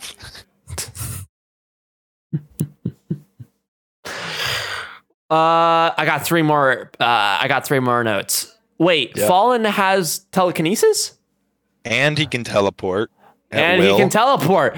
He's OP. And he can. Okay. And then so you were actually asking about this when I sent you a picture of this. Damn, Jetfire gave his life to make Optimus thick. Yeah. Because if you actually see him at the end of the movie, he's really thick. He is ripped compared to the other. He's got a big fat body. And his thighs is just Yeah. And then finally, the last note out of the before. Well, I have something to say. Yeah, go ahead. So Jolt. They're like, Jolt, electrify them. So Jolt, this random Autobot who has been in the background this whole time, has to electrify Optimus and Jetfire to combine them. Mm-hmm. he doesn't do anything else in the whole movie. He's just in the Wow. background of some scene. He's got a big role in the I know. Universal ride. I was like, oh, he does? He does. I've never been on the ride. But I was like, he's integral to the plot after doing nothing in the whole movie. Jolt ride. Hold on. Wait, he dies on the ride? No, he's part of the ride. I think you're riding in Jolt, I think. No, you're riding in Evac. I actually know that. You're riding in a character they invented for the ride called Evac. Oh, okay, yeah. Okay. They do look kind of similar, I think. Mm-hmm. They're both blue. So here's my final note here. Okay. So Optimus kills Fallen. Honestly, I think the only reason Prime could kill him was just because he had the balls to do it. Yeah, Jetfire as well. Yeah, that's all. I have something to say about that, unless you have more. No, go ahead. I'm done. He says, "Give me your face," and rips off the Fallen's face. Second hint that Optimus Prime is going down a dark path. Wait, does he really say "Give me your face"? He says, "Give me your face," and then he rips his face off. It's insane. Hold on, I'm gonna do a fact check here. What? It's true. I didn't catch this. If I can find it. But no. Do you have any other notes for? I could just say I thought that I would hate this movie, but I didn't mind it that much, and it's not my least favorite of the series. Oh boy. Ooh, you're adding some mystery here. I like this. Because I was gonna say like it's not that bad, but I mean like I understand rating wise, this probably is the worst. But no, I agree. This isn't as bad. On the human side, Turturro and Shia LaBeouf continue carrying it for me. Oh yeah, that's true. And the human side is what annoys me the most out of some of the other ones. Mm-hmm. Hold on, I'm actually watching the scene right now. You picked the wrong planet. Give me your face. Oh my god, he says that. Oh goodness me. Shit. All right. Okay. Yep. God. Yep. That's a pretty evil thing to say. You know what? Yeah, you are right. I'm not even gonna argue with you. So we're gonna immediately move on to what I believe is. This is pretty early to say, but I believe this is my number one favorite Transformers Bayverse film. Transformers Dark the Move was very good. Yeah, I feel like it was more focused. I feel like it wasn't like, oh hey, check it out. Oh hey, look, I got two robots that are perverts. It's like it's still there. However, it's more better. The writing, because it's a different writer. It's completely absent from this movie. Yeah, that's true. Yeah, you know what? You're right. Yeah, that is. Yeah. Okay, here. So it's currently Primus for that. So, oh goodness, we have to get through this. We have to get through this right now. Super speed. Yeah, super speed. So, yeah. Okay, so Transformers Dark of the Moon. We start off with an origin story. It opens with a chase happening with the Autobot ship, the Ark, during the war on Cybertron. As of now, this is the second encounter that humans have had with Transformers. This time, it takes place when the U.S. goes to the moon for the first time, except in this storyline, it is a mission in disguise to check out the crash site of the Ark. They find the Autobots and bring back something from the crash to Earth. Yes, I think that's hilarious. I think it's so funny that in this universe, the moon mission program was inspired by Transformers crashing on the moon. It wouldn't have happened otherwise, according to this universe. Also, John F. Kennedy and Richard Nixon are in the movie, and that's also very funny. Also, Obama is in the movie. There is Obama gives Sam a medal. Yeah. And it's hilarious. Oh, yeah, okay. I'm going to get into this again. So from the title reveal, the first thing we see is ass, physical ass. And honestly, as pleasant as that may seem to some people, this isn't what we want in a Transformers movie. You have that shit in ass. 6 Underground, the first shot after the title reveal. It's, uh-oh. What did I do? I did something. The camera's freaking out. Okay. There. It's Rose Huntington Whiteley. It's Carly when she's walking up the stairs to Sam, and you can. Yep. Yeah. Yep. So I think it's really. I mean, I think that Megan Fox decided herself not to come back. Oh yeah. That's probably for the best because she was not treated well by Michael Bay. Yeah, I agree. But it's very weird within the story that there's a new girl, and also the new girl is not nearly as good as Michaela. Oh, absolutely. And also, it's the way they explained it was kind of weird. They're like, Michaela broke up Michaela. with me. In the last movie, I kid you not, the last movie, it was literally Michaela was literally after Sam to tell her that he loves her, and then now it's just like, oh, she broke up with me. What happened? I would like to know that. But this kind of stuff, in terms of like the first shot and everything, you had this in Six Underground. It's on Netflix. Go watch it. Everyone has Netflix. It made sense in that movie. But anyways, also, Transformers were responsible, or Transformer technology was responsible for the meltdown at Chernobyl. Right. Apparently. Mm-hmm. Optimus Prime goes there. There's a giant worm with Shockwave inside of it. Oh, yeah, that's right. I hadn't even gotten there yet. There was a... Oh, yeah, Wheelie's living with them. Yeah, okay. I'm just going to note this, and then we'll keep moving on here. As Sam and Carly are making out, Brains is just staring at them. I just don't get why they had to do this. I can understand the two are in love, but having a perverted Transformer is not what we want in a Transformers movie. Brains is even worse than Wheelie in my book. Yeah. And they're both living there. Despite all the shit that Sam has been through, the government won't even offer him a job, even the Autobots. Yep, no job for Sam. He's like, job hunting. That's weird. So Bumblebee is now on missions with the rest of the team, leaving Sam with a piece of junk car similar to B. The comedic scene, the comedic bits, the parents have more are toned down, and I like that. It's a little more toned down, but it's still very hilarious. So it is now revealed that the Autobots are now solving human problems. Optimus is killing terrorists. I was about to say, yeah. So now they were helping out the Autobots. Now the Autobots are helping them, literally. One cool thing: Optimus's trailer transforms into a battle station. I love it. Yeah, that's pretty cool. He has his trailer finally, and it turns into that. Yeah, and finally, also flight tech. Yeah. And I love. Actually, you know what? This is a personal nostalgic note. I remember actually getting the Nerf gun. The trailer Nerf gun. Oh yeah, I know exactly what you're talking about. Yeah. You see. But yeah, no, that's why I love that so much. Shockwave's, as you said, Shockwave is introduced. The interview scenes are a bit much. I will say that. Yeah, well, let me just say about Shockwave. He's very cool, and also he's extremely underutilized. And also he's voiced by Frank Welker again. Or Frank Welker voices Soundwave and Shockwave. Hey, God, I can't find the right word. We're talking about Transformers. I can't think straight, Russell. But let's see here. So, yeah. By the way, yeah, Shockwave, fantastic. He basically shows up at the beginning and then disappears for the whole movie and comes back at the end. But yes, interviews. John Malkovich is in this movie apparently. Yeah, he's hilarious. Frances McDormand is in this movie. Yeah, I was about to say too. Yep, she's pretty funny.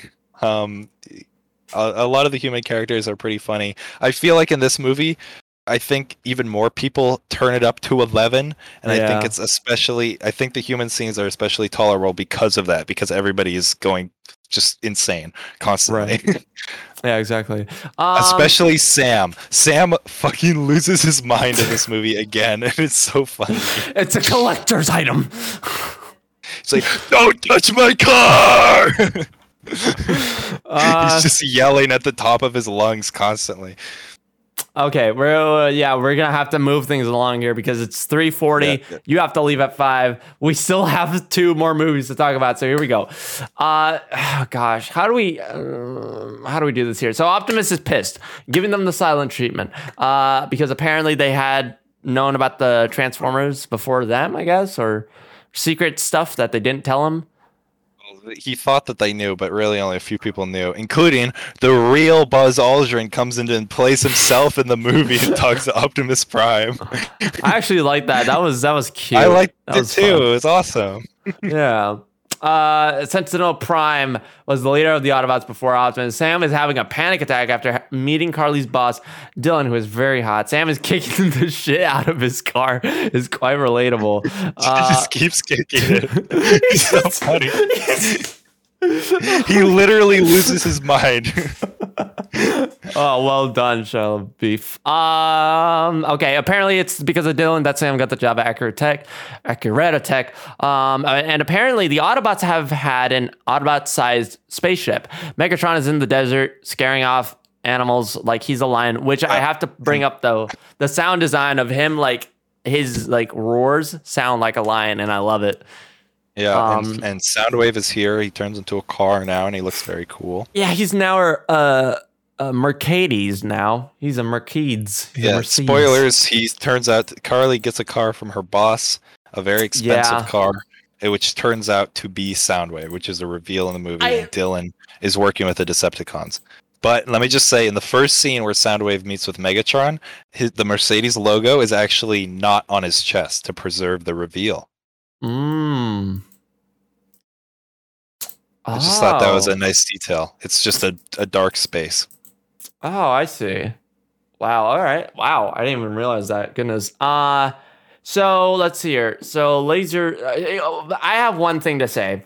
I'm a bit disappointed about Soundwave's voice.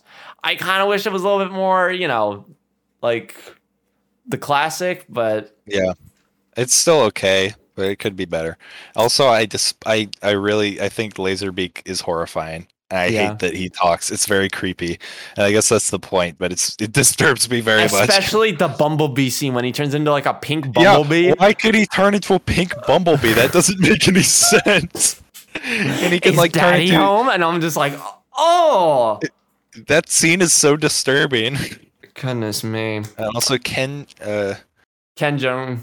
Yeah, he's in the movie. He's hilarious. He's crazy as well. He pulls out a couple of Glocks on Laserbeak. It doesn't work though. Yeah. Quote, "Do not hit my car. It's a collector's item." And then, so funny. And then we move on. Sentinel Prime was on the spaceship on the moon. Autobots recover him with their spaceship. Sentinel Prime then Optimus is played by Leonard Nimoy, plays Spock in Star Trek. Oh yeah, I was like, this guy sounds familiar. And also, Leonard Nimoy plays Galvatron in the original 1986 animated Transformers movie. Oh. So perhaps that is a subtle hint that he turns evil. Yeah, could be. He looked a lot. Sentinel looks a lot like John Hurt. John Hurt.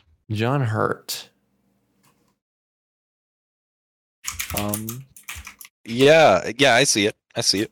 Yeah. He looks. Yeah. Okay, let's keep going. Yeah. I got you. Optimus resurrects. Oh, what were you gonna say? No, I was just continuing. Optimus resurrects Sentinel, and then with the Matrix, and then Simmons is back, and Alan Simmons Tudyk is rich, and he has a butler. Alan Tudyk, his butler, which is amazing. He is fantastic. I freaking love Dutch. I've already called the police. He's so good. He's so good. Every human character in this movie is astonishingly so good. Yeah. Oh, the writing is great too. So, it's okay, I guess. Simmons comes in. He says, "Tell Megatron, let's tango." And then, it is then revealed that humans are working for Decepticons. Okay. Now, yeah, I'm gonna bring it up honestly in the scene where Carly is going to the party and the acting, but the acting of both Rose and Shia, or Carly and Sam in the film, it's just not that great. The acting is. Moving on though. I mean, Carly is the weakest human character in this movie. Probably. By far. I mean, she convinces Megatron to. Hey, you're I know, bitch. but she's like in terms of entertainment value. Yeah. All right, here we go. Okay. Okay, here we go. So, you know what? I'm gonna do a speed round, and then we can get to your notes because I do want to get through all of these. Okay, so Alan Tudyk is a beast. I love the midair catch, and then transforming with Sam landing in the seat, screaming like a girl. It turns out that Sentinel is working with the Decepticons. This may be following what Jetfire said in Revenge of the Fallen, how a Decepticon can become an Autobot. So I don't find it a surprise that Sentinel could join forces with the Decepticons. The scene. Sentinel's a bitch. Yeah. The scene with Sam's mom talking about his relationship is a bit much for a Transformers film, but I'm okay with it. Sentinel activates the space bridge and a shit ton of Decepticons come to Earth. Why is it always Decepticons? Why aren't any of the arrivals? Why aren't there any arrivals of Autobots on screen? I'm a bit confused. It's always off screen. And okay, so Sam goes to Carly to get Carly because, Sam loves Carly. But Sam, why does Sam get in the Mercedes? He literally just said that he doesn't need the car. I know Sam's personal car is a piece of shit, but come on. It barely works. I guess he just figured that they could use it to escape. And he didn't know. It's not like he knew it was Soundwave. Okay. Simmons hitting on Meering is hilarious. Unnecessary, maybe, but I love it. Your booty looks excellent. Oh my god. Amazing. Absolutely amazing. Oh god. The Autobots are leaving Earth, and as they're leaving. The humans tell them to leave again. It's like. Why? Why? Are you kidding me? We've been through this already. You're not going to accomplish anything here. And then Starscream kills them, or does he? Tyrese Gibson, his presence always puts a smile on my face. The Decepticons have now invaded Chicago and are now killing humans. Sam Epson and some of his friends are getting together to go to Chicago. Optimus comes in with a shotgun. They ain't dead. Duh. Sentinel is eviler than Megatron. Wheelie and Brains are planning to take a life-sized ship, and help is the kind of comedic content I'd like to see more from a Transformers film. Starscream died. Literally, that's what I said. I didn't say he was. Sam kills him. In fact. Oh yeah. I didn't even say any of that. All I said was that Starscream died. Yeah, gets killed by Sam. Blows up his face. Why did B get captured? Wait, B gets... I was confused by that too. Yeah, Bumblebee saves them, and then they cut to the next scene, and all the Autobots are just like surrendering. It's like, you know what it is. You know what it is. He's like, okay, I caught you guys. Now let me go back and get captured again. I got so confused. The continuity in this is... Yeah, Q, the technician guy, gets killed. He looked really scary though. So yeah, I love Alan Tudyk. Oh, he's the best. It's all thanks to Wheelie and Brains that B survived, so you have to give him props. If it wasn't for him, then I don't have to give them anything. Carly turning Megatron against Sentinel was really smart and a pretty good scene. It was all right. I mean, for what she's worth. Okay, I've said this a bunch of times, but he's the best side character. Bitch. Let me say she calls him Sentinel's bitch. Yeah. And then he's like, and then he's just like, oh, wait, hold on a minute. You're right. I am his bitch. You're right. All right. I've said this a bunch of times. B is the best side character, or in your words, the best wingman, when he literally pulls out a bunch of bolts as rings and then he starts playing wedding music. And I'm just like, you're a great dude. I love this guy. Guy's like, you're moving too fast, buddy. Yeah, no, I mean, he's not wrong. And finally, For me, this is the best Bayverse Transformers film. Russell, I'm gonna hand it over to you. I have a few things to say. Go ahead. Sentinel has a line where he says, "The needs of the many simply outweigh the needs of the few." Right. And that, if I'm correct, is a reference to Star Trek: The Wrath of Khan, in which Spock says the exact same line before sacrificing himself. Interesting. So it's like an evil version of that line. Because in Star Trek, it's like Spock sacrificing himself to save the Enterprise. Hey! No spoilies. No spoilies for me, at that least. Movie has been out for a million years. That's one of the most popular things. Whatever. It's fine. It's fine. Okay. Optimus kills Sentinel as he begs for mercy. Blows up his head. Another hint that Optimus is turning bad, kind of. Also, he lost his arm. Yes, he got his arm cut off by Sentinel, but it's just, it doesn't seem right for Optimus to kill somebody who is literally begging for mercy. Right, yeah. He's like, "No, Optimus!" And he blows his right. fucking head up. All right, that's all I have to say. I do think this is the best one out of all of them. I think it's extremely entertaining. The humans are very funny. Transformers plot is dumb as always, but it's serviceable. It's fun to watch robots fight. It's not as stupid as the other two, as the previous two. Yeah, it's more interesting as well. Like the moon stuff. Like, yeah, it's much better than. All right. Here we go. Oh gosh. Age of Extinction. All right, here we go. Age of Extinction. So how do you want to do this? Do you want to like read all your notes, because we have 1 more hour left technically? So how do you want to play this? I don't have as many notes for this. I was kind of checked out. I'll just say it right now. Okay, go ahead. I hate this movie. This is my least favorite one.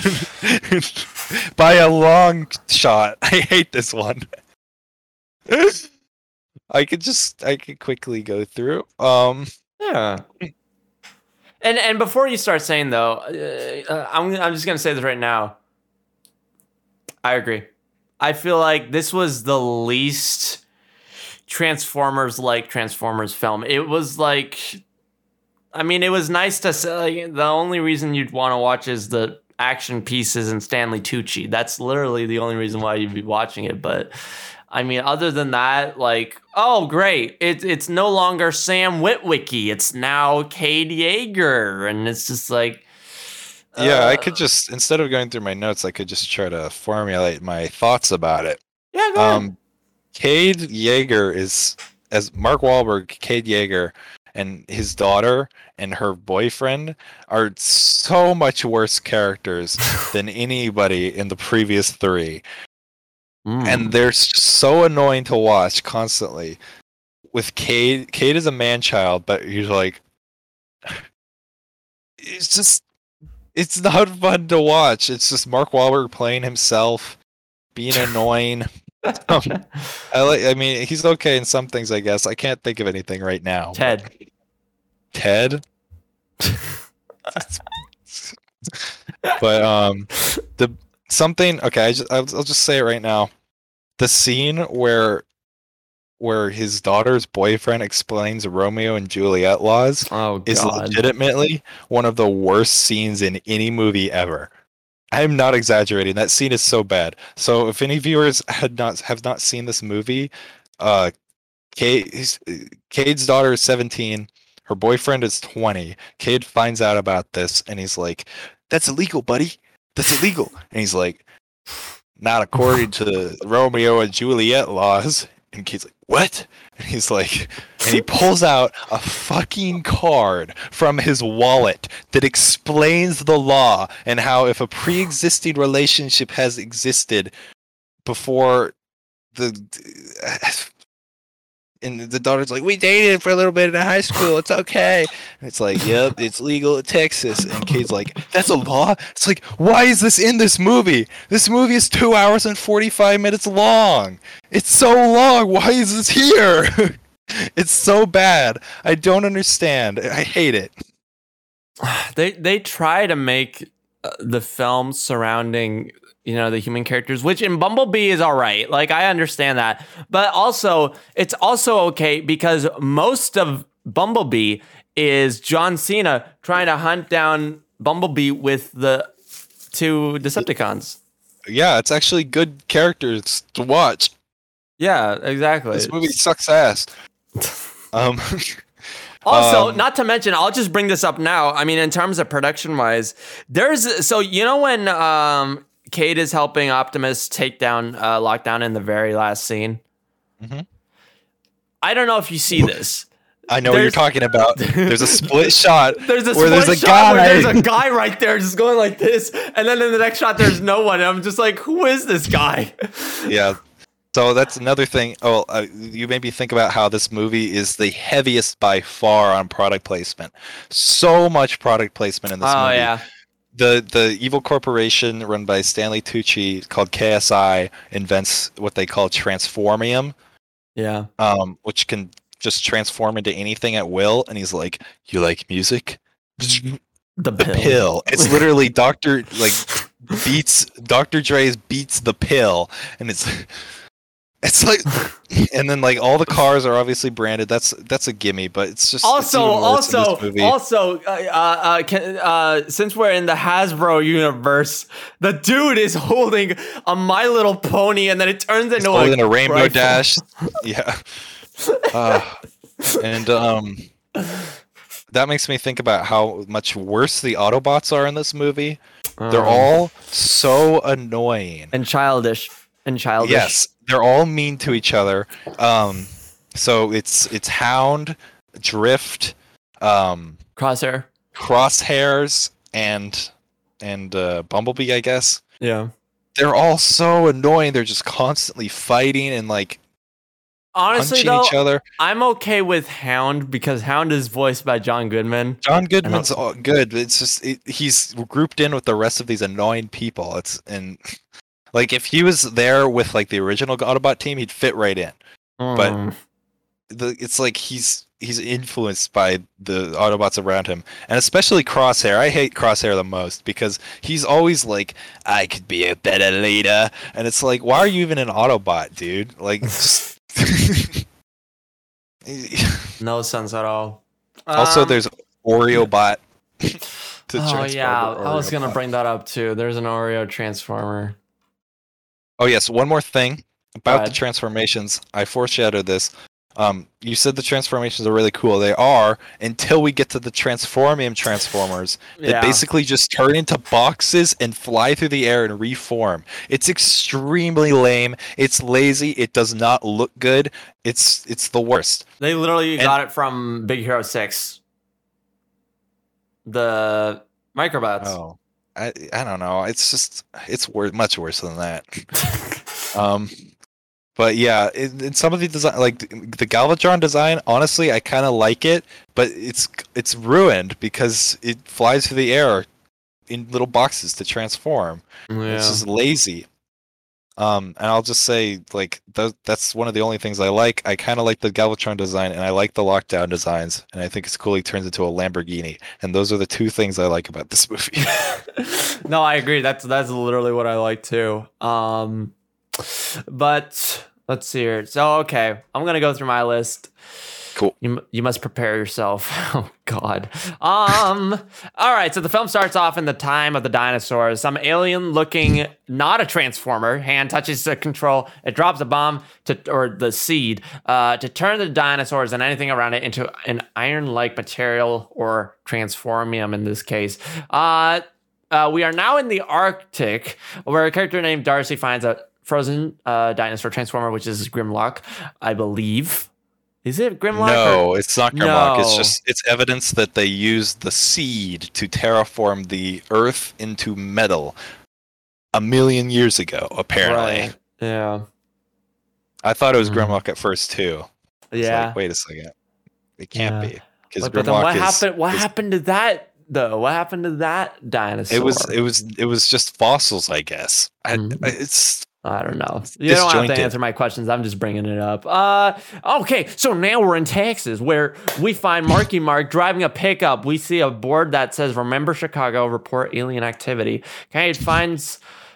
Oh, God. I was literally just skimming through this because I was just trying to focus here.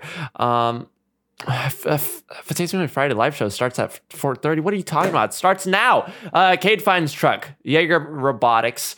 They are saying what we already know. So this is something that I'm annoying because this is one of the reasons why I love this movie, but at the same time I hate it. You know, I love it because it's Transformers. I hate it because of the writing of it. When Cade's daughter shows that her financial aid request was denied, in the shot literally says it's denied. She says out loud, "No financial aid." Great. It's not necessary. I don't know why they have to do this. They're just trying to fill up the screen time, and it makes no sense. Bizarre. The movie is the longest of the series. It's 2 hours and 45 minutes, and it has so many stupid scenes in it. By the way, I watched this movie last night and finished it at like 2:30 a.m. I was just dying. You know what? I apologize for that. Oh God. They're focusing on Cade's struggle. The film is focusing on Cade's struggle. The CIA is working with Lockdown, a mercenary transformer, hunts and kills Ratchet. I wish they could go like more into depth with Lockdown. You know, because he's a rogue transformer. He's not Decepticon. He's not Autobot. I guess the implication he's working for Quintessa, who shows up in the next movie. Oh, you know what? Yeah, I just realized that. So yeah, but there's something actually kind of interesting about Lockdown. That character was originally introduced in Transformers Animated. Oh, wait, hold on a minute. Transformers Animated. So it's cool that a character from Animated made the jump to the big screen. Our original character from Transformers Animated. Also, I swear, if they bring Sari into the live action universe, I swear, Animated. I put Transformers Animated right below Transformers Prime. I haven't watched either of them in a long time. So, oh, that's interesting. So that was Lockdown. Okay. Mm-hmm. Oh, he looks very different. He really does. Okay, but he's also a bounty hunter in that movie, in that show. Yeah. So after discovering that the truck is Optimus Prime, Cade offers to fix him up. Lucas, who's the uncle / assistant, obviously reports Optimus. They get away thanks to Tess's boyfriend Shane. So the CIA the guy from Bosch comes in and he's like, "Oh, I'm gonna kill your daughter if you don't tell me where he is." And then he's like, and then the guy calling the shots, he's like, "Oh, hold on a minute. He said Optimus is here." And then they're about to shoot, and then Optimus, being the kind-hearted psycho killer that he is, he comes bouncing out. He's just like, "What up, bitch? I'm here." And then he shoots everyone down. He transforms into a G1, which now watching Bumblebee, I haven't seen it in a while, but I do remember the end credit scene. He's in a G1 flat nose truck. Yeah, it's called evasion mode, and in the marketing they call him evasion mode Optimus Prime when he turns into this truck in this movie. Mm-hmm. But it's kind of a nice reference to his original truck mode. Yeah. But he drops it immediately. By the way, about that, he's like, "I'm damaged. My Autobots could repair me." And then he just gets repaired 30 minutes later on his own when he scans a new truck mode. Oh, yeah, that's so yeah. That makes no sense. But none of these films do. Okay. Some do more than others, at least. Yeah. So Shane, Tessa's boyfriend, comes in with the dirt car and they get away. And then, that's when the stupid shit starts to happen. I get that they had to get away, but Lockdown could have easily transformed and chased after them, just saying. So this is after they were chasing. Lucas got killed and they get away. When Shane...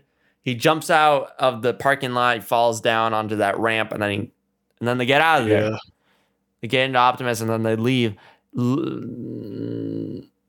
It's just part of the story. I just want to bring that up.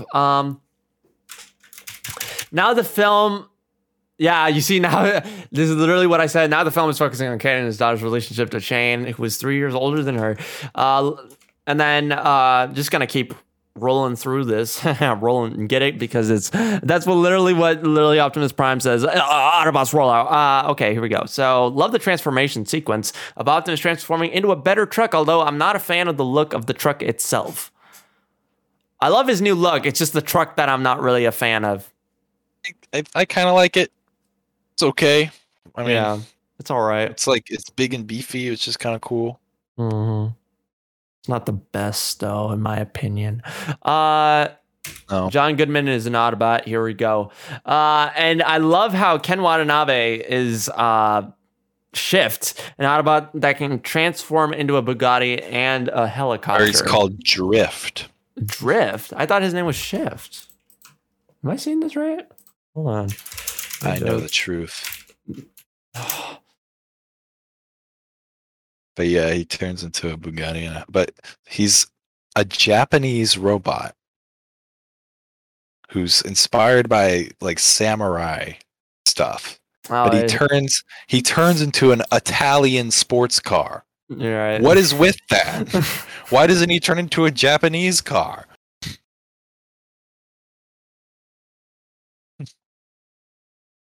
Yeah, you're right. It's Drift. My bad. I'm just gonna write that down. You're right. And B is looking spicy with that new car. Nice. I believe as I've said before, I believe the work that goes into the transformation sequences are underappreciated. I don't think we appreciate it enough, because the amount of complexity that goes into the animation of it is just beyond me. So, So Optimus looks more epic now. Optimus is talking about how he's going to kill the human who is behind all the hunts. How does he know the human is he? And also following what you were saying, Optimus is following a dark path. There you go. That line is awful. He's literally like, I made an oath to protect humans, but when I find out who did this, I'm going to kill them. No, he literally specifically says, I'm going to kill him. And I'm just like, how do you know it's a he? Yeah.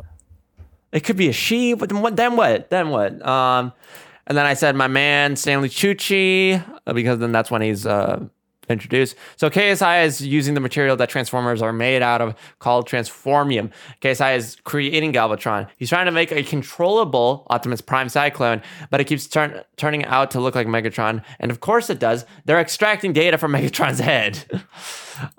Yep. Okay, we're not going to mention this character because he's the worst. Here we go. Now, Cade... No, you have to now. Brains is working with KSI. Oh. Or Brains is working for KSI. I told you. I warned you. I wonder where Wheelie is.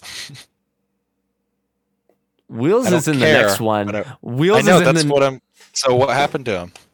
I don't know. He just hid in a Toys R Us, and then in the next movie came. Yeah. Now Cade and Shane infiltrate KSI. Wouldn't it be a nightmare if one of the shards just like dropped inside of a Toys R Us? That would be the worst thing ever for a kid, at least. Yeah. That would be awful. But anyways, B is a complete child when he finds out that Stinger is inspired by him, and they state that he's better than B. Yeah. This is where I'm just like, pipe it down a bit. There's an Oreo Transformer. That is sad. Yes, Oreo Bot. Third thing I like about this movie, Oreo Bot. Oreo Bot, yes. I wish that his backstory had been expanded upon. we'll get a spin-off Oreo Bot. I hope so. Revenge of the Cream. Or Revenge of the... That was a terrible... Revenge of the Cookie? There's got to be a better term for that. There's got to be a better title. So here we go. Humans can make Transformers. They don't need the Autobots. Galvatron malfunctions.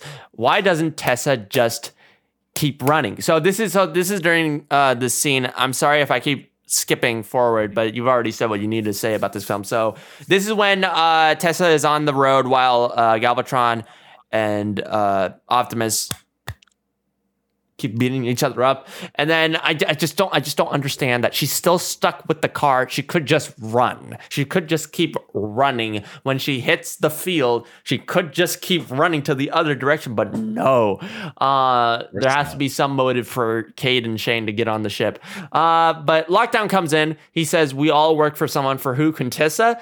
We need answers. So yeah, I guess I was right. I guess we were both right here. Like, I was asking, like, for who? Quintessa? And there we go. I mean, there's no confirmation, but it's most likely that it is. It's implicated. And then we're on Lockdown ship. What the fuck are those aliens? Like, are there more there's so many aliens? weird aliens on his ship. Like, this has never been shown off in a Transformers piece of content ever. It's never been in Transformers lore, as far as I'm concerned. You might want to educate me here if it's... No, there's been other species. I think for the most part, they usually... I mean, I know that in the 1986 animated movie, they have other, like, mechanical species that aren't Cybertronians. But there have been other alien species, but nothing like weird green tongue guys or like a Cloverfield mouth monster. Oh, yeah. Mm-hmm. Nothing like that. Mm-hmm. Let's see here. Okay. Damn. I mean, I get that Shane's her boyfriend, but Tessa is underappreciating Cade, and I don't appreciate it. It's when Cade and Shane, they got the Cybertronian weapons, and then they take everyone out, and then literally Tessa runs to Shane, which is understandable, but then she says, like, oh, you saved me, and then, like, Cade is just sitting right there. It's the worst character development ever. I hate it so much. Yeah. Okay, here we go. So now, skipping forward a little bit more, that Crosshair mid-air action sequence was quite thrilling, not gonna lie. It's when he's, like, jumping off the ship while B's running it, and then he's got the two guns, and then he's shooting off, and he's got the parachutes, and I love it. So fast forward even more, and after moving everything to China, it is revealed that Galvatron planned the whole thing, and he's been playing Joshua, aka Stanley Tucci, since the beginning. Surprise, surprise.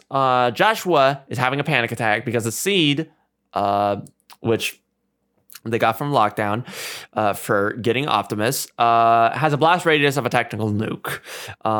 The scene where they're running with the seed reminds me of the first film where Sam was running with the cube. I don't know if you agree or disagree, but I might have been kind of checked out at this point. Well, that's fine. That's okay. No, you're fine. But yeah, I can see the similarities. Yeah, Stanley Tucci is just here for comedic effect. That's it. That's all I'll say. So now Optimus has released the Dinobots and they fight him. Now the ship raising and dropping the metal reminds me of Revenge of the Fallen. Wink, wink. There is one shot where there's another guy with Cade. What's up with that?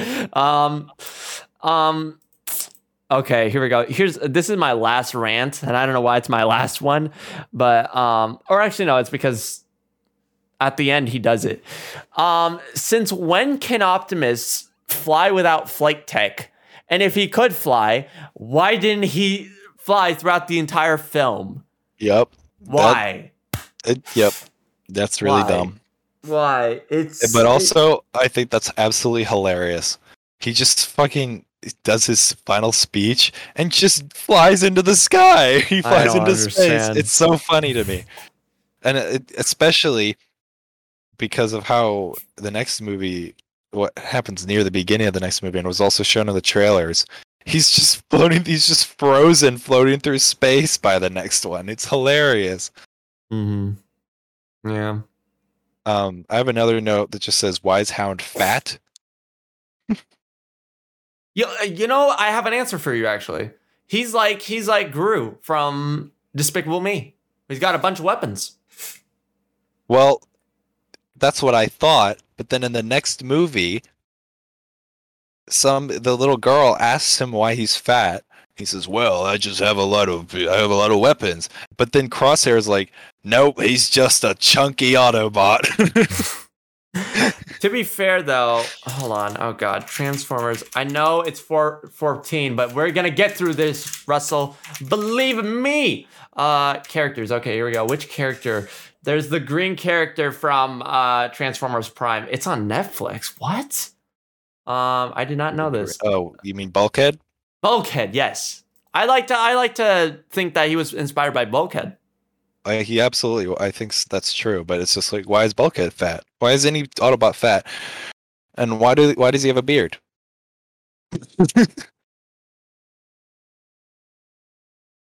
I don't know. Why does he smoke cigars? I don't know. It's well. Also, to be fair, he uses that bullet / joint to literally blow out someone's head, which I actually thought was cool. I actually thought that was funny. Oh, yeah, that was funny. Yeah. He's definitely the best of the new Autobots, but it's just all of them are so annoying. One last thing though, I will say I really have to give it to Stanley Tucci for actually like keeping this film like enjoyable, because honestly, other than the awesome action scenes, literally Stanley Tucci just running through the hallways. He's like, "Oh, we have a bomb, everybody watch out. Oh, hi kids. Everybody, oh, okay." And then there's like 3 elderly women walking really slow, and then he's just like, "How the fuck do you say like how do you say get the fuck out of the way in Chinese?" And I'm just like I'm laughing my ass off, but yeah. All right, yeah, here we go. Good. Here we go. Oh my god. How many fucking pages do I have? 2, 3, 4. No. Oh okay. God. All right. Here we go. Russell, I'm going to let you start. Transformers, The Last Night. Could latest. we take a short break so I can use the bathroom? Yeah, go ahead. You go ahead, bud. Cool. Thanks. All right, everyone. I'll be back in a few minutes. Alrighty, we are going to take a short break, actually. So hang on tight, everybody. Hang on tight. Yes, you sound fine. Okay, cool. Alrighty, everybody. We are back now. Awesome stuff.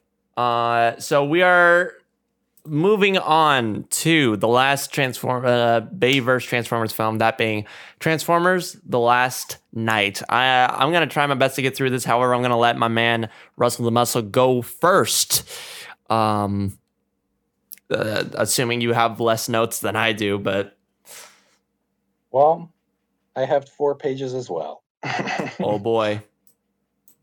It's because this movie was so good, right? I'm not actually joking. I thought it was pretty good. Yeah. Ironically. I won't say it's as good as 3. However, I will say it's really... you know what? I'll put it... So, my current ranking... This is why I wanted to do a ranking. So, I put Transformers 3 at 1. Then the original... The 2007 Transformers at 2. And then at 3, I put Last Night. Mm-hmm. That's where I put it. So I would definitely put 3 at 1, 2, or 1 at 2. Last Night at 3 as well. Mm-hmm. So I think we're on the same page. So take it away. All right. So I think it's hilarious that they push it. They're like, yeah, Transformers have been around since the Dark Ages too. Like they helped in conflicts, and also the Knights of the Round Table exist, and Merlin was a real guy, but his magic was from Transformers. He had a magical Transformer staff. And also Merlin is played by Stanley Tucci, which I was is just amazing. about to say, like, that is hilarious that they... So good they got him back for that, for some reason. Oh, absolutely. Anthony Hopkins is in this movie. He does the opening narration and also plays a character, and he is amazing. Mm-hmm. Just like all the other, or many of the actors who came before him, turns it up to 11 and plays a crazy person, and it's hilarious. Yes. Let's see, what else do I have to say? So most of what your notes have that you've said so far is basically matching up with mine, but in different words. So just keep going, and I'll try and follow along here. I thought it was hilarious that Optimus Prime is frozen and floating through space. He didn't even get anywhere. He just got frozen. I was actually, this is a really dumb nitpick, but I thought that I was disappointed with the Transformers logo. Because like in a lot of the other movies, they take time to like set it up, and it's like transforming.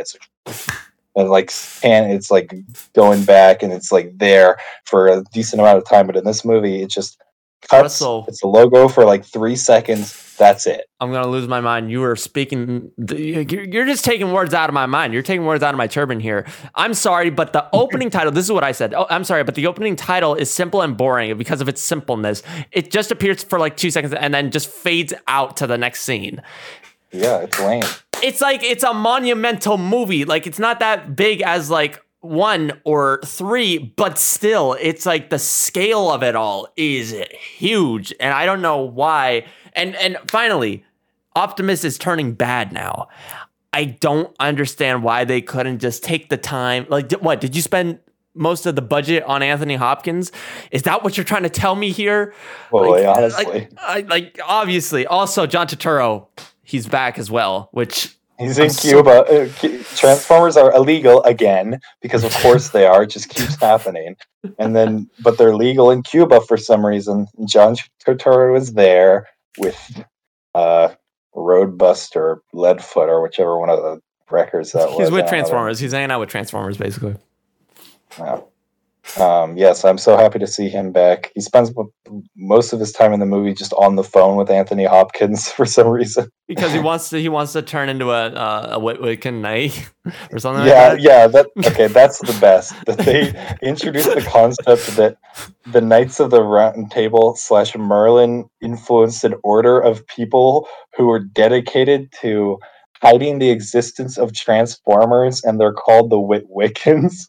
And so Sam from the first 3 movies is descended from the Witwiccans, from a whole line of people whose whole life was dedicated to hiding Transformers. And this raises a lot of questions, but it's just so funny that I don't really care. It's like, obviously in the first movie they didn't have this in mind because his great grandpa didn't know what the hell he found when he found Megatron on the ice. He just called him the Iceman and went crazy. But now they're trying to act like, oh, he knew about Transformers the whole time, and that's what he was looking for. Oh, that's clever. But I'm glad that they acknowledged Shia LaBeouf. I guess he's dead though. Wait, what? They kind of imply he's dead because when Anthony Hopkins goes to the Prime Minister. And he's like, I'm a Wiccan. And the Prime Minister's like, and he tells his guards to leave. And then the Prime Minister's like, I thought they were all dead. He's like, one still lives. And he's talking about himself. So that means Shia LaBeouf is dead. And he had the framed photo of Shia LaBeouf in his house. So he knows who that is. Interesting. So yeah, it's kind of sad that Sam is dead. I guess it makes sense if Transformers keep getting outlawed and he's like the biggest Transformer ally. Goodness. Okay, so let's keep it moving here. So I'll just take it from here for a small bit, because most of what you said was pretty much what I was saying. So Kate comes in with longer hair and an alien weapon, while Squeaks, a disabled scooter Vespa transformer, he talks like R2-D2, in which the girl saves. But what? Why did I write? So the TRF are trying to hunt down the kids, but the girl, who is Isabella, and her Transformer pal Squeaks saves them. The toy bait. Yeah, the toy bait, and apparently she can understand what Squeaks is saying, which I was just like, what? I didn't even register that. Like, she was literally going like, wait, they shot you? And he's going like, and I'm just like, is this Star Wars? What am I watching here? But yes. They call Cogman the C-3PO ripoff. Oh, okay. Well, in that case, yeah. All right. Yeah, I'll admit it. All right, so Cade is a wanted man for helping Transformers in need in this situation. He's trying to help a Transformer that is a knight, who gives Cade the talisman before he dies. B comes in, getting shot into separate pieces mid-transformation, and he then reassembles. I think this was really creative. as well. So, that was also a lot of fun. How Well, he just bites. he has Iron Giant. He can reform like the Iron Giant now, but it's like, can I he can't even even be remember killed the at all? Iron Giant. Like, I haven't seen that film in like years, but Oh. sadly, I haven't seen it in years. Probably I'll go back. But You definitely got to rewatch that. It's one of the best masterpieces of all time. Lennox walks in trying to make B and K to understand Lennox still believes in the Autobots being good, while the rest believe they're just as bad as the Decepticons. At the same time, though, they make Lennox an idiot because obviously they're not only killing Decepticons. It just seems like he's oblivious to the evil stuff they're doing. Makes him a dumbass. Mm-hmm. Megatron is no longer Galvatron. Why? It makes no sense. He has. Yep. I was confused by this too. But I think the implication is that he, at this point, had found Quintessa as well and was working for her. And I think that she gave him a new body and turned him back into Megatron. Oh. It's not clear in the movie. This is just my theory about this. Well, no. You know what? I will give it to you though, because he also has the same mark as Nemesis Prime. Yeah. So yeah, that makes way more sense. Either way, I think his new design is pretty cool. Mm-hmm. Wait, did he die at the end? I'm pretty sure he died at the end. Of number 4? No. 4? No. Of which one? I know he got resurrected, but then at the end when they're like in the ignition chamber and then he kicks him out. Movie. Yeah. I don't even remember. I know he kicks him out, but I can't remember. I'm not gonna even try. It's just Transformers film. So how long has it been since the events of Age of Extinction? I'm asking this because, Stanley Tucci was like at the end of Age of Extinction, he was like, "Oh, I can take care of the tuition and everything," and like it didn't seem like anyone wanted him. I mean, unless if like Cade was like, "Wait, you're gonna hunt down Transformers? I gotta do something about this." And so at the same time, though, I don't mind that they just kind of disregarded the 4th one. So let's see here. So Megatron is looking for the talisman that will lead him to the staff. So Optimus falls towards Cybertron. How? Probably Quintessa pulled him in. Quintessa stating that she's the prime of life. Now she bewitches Optimus, turning him evil. 12 Guardian Knights betrayed Quintessa by stealing the staff. Turns him into Nemesis Prime. Oh yeah, that's right. He's Nemesis Prime now. Oh, but it's established later on, so that's why I wrote it. I wrote the notes as I was watching it. But 12 Guardian Knights betrayed Quintessa by stealing the staff. This is quite familiar to Revenge of the Fallen with the Primes. So yes, very. So they're recycling here. They're reusing. Okay, it's 33. It's 4:33 right now. We are now in Dakota, where the gang is hiding out, which is somewhat similar to Transformers Prime. Drift. Well, let me say first, Barricade is back after being gone for several movies. Where has he been? Oh yeah, that's right. Also, he has a much cooler design. Like his design is already cool, but it's even cooler now.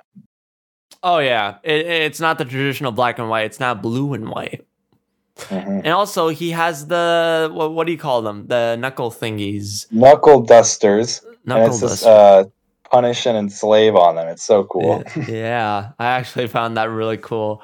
Let's see here. So, okay, this is a small comedic bit here. The Chief's cruiser got stolen. Grimlock ate it. I adore this and I despise this. Grimlock is being treated like a dog, where in the last film, wasn't he a knight? Yeah, he was.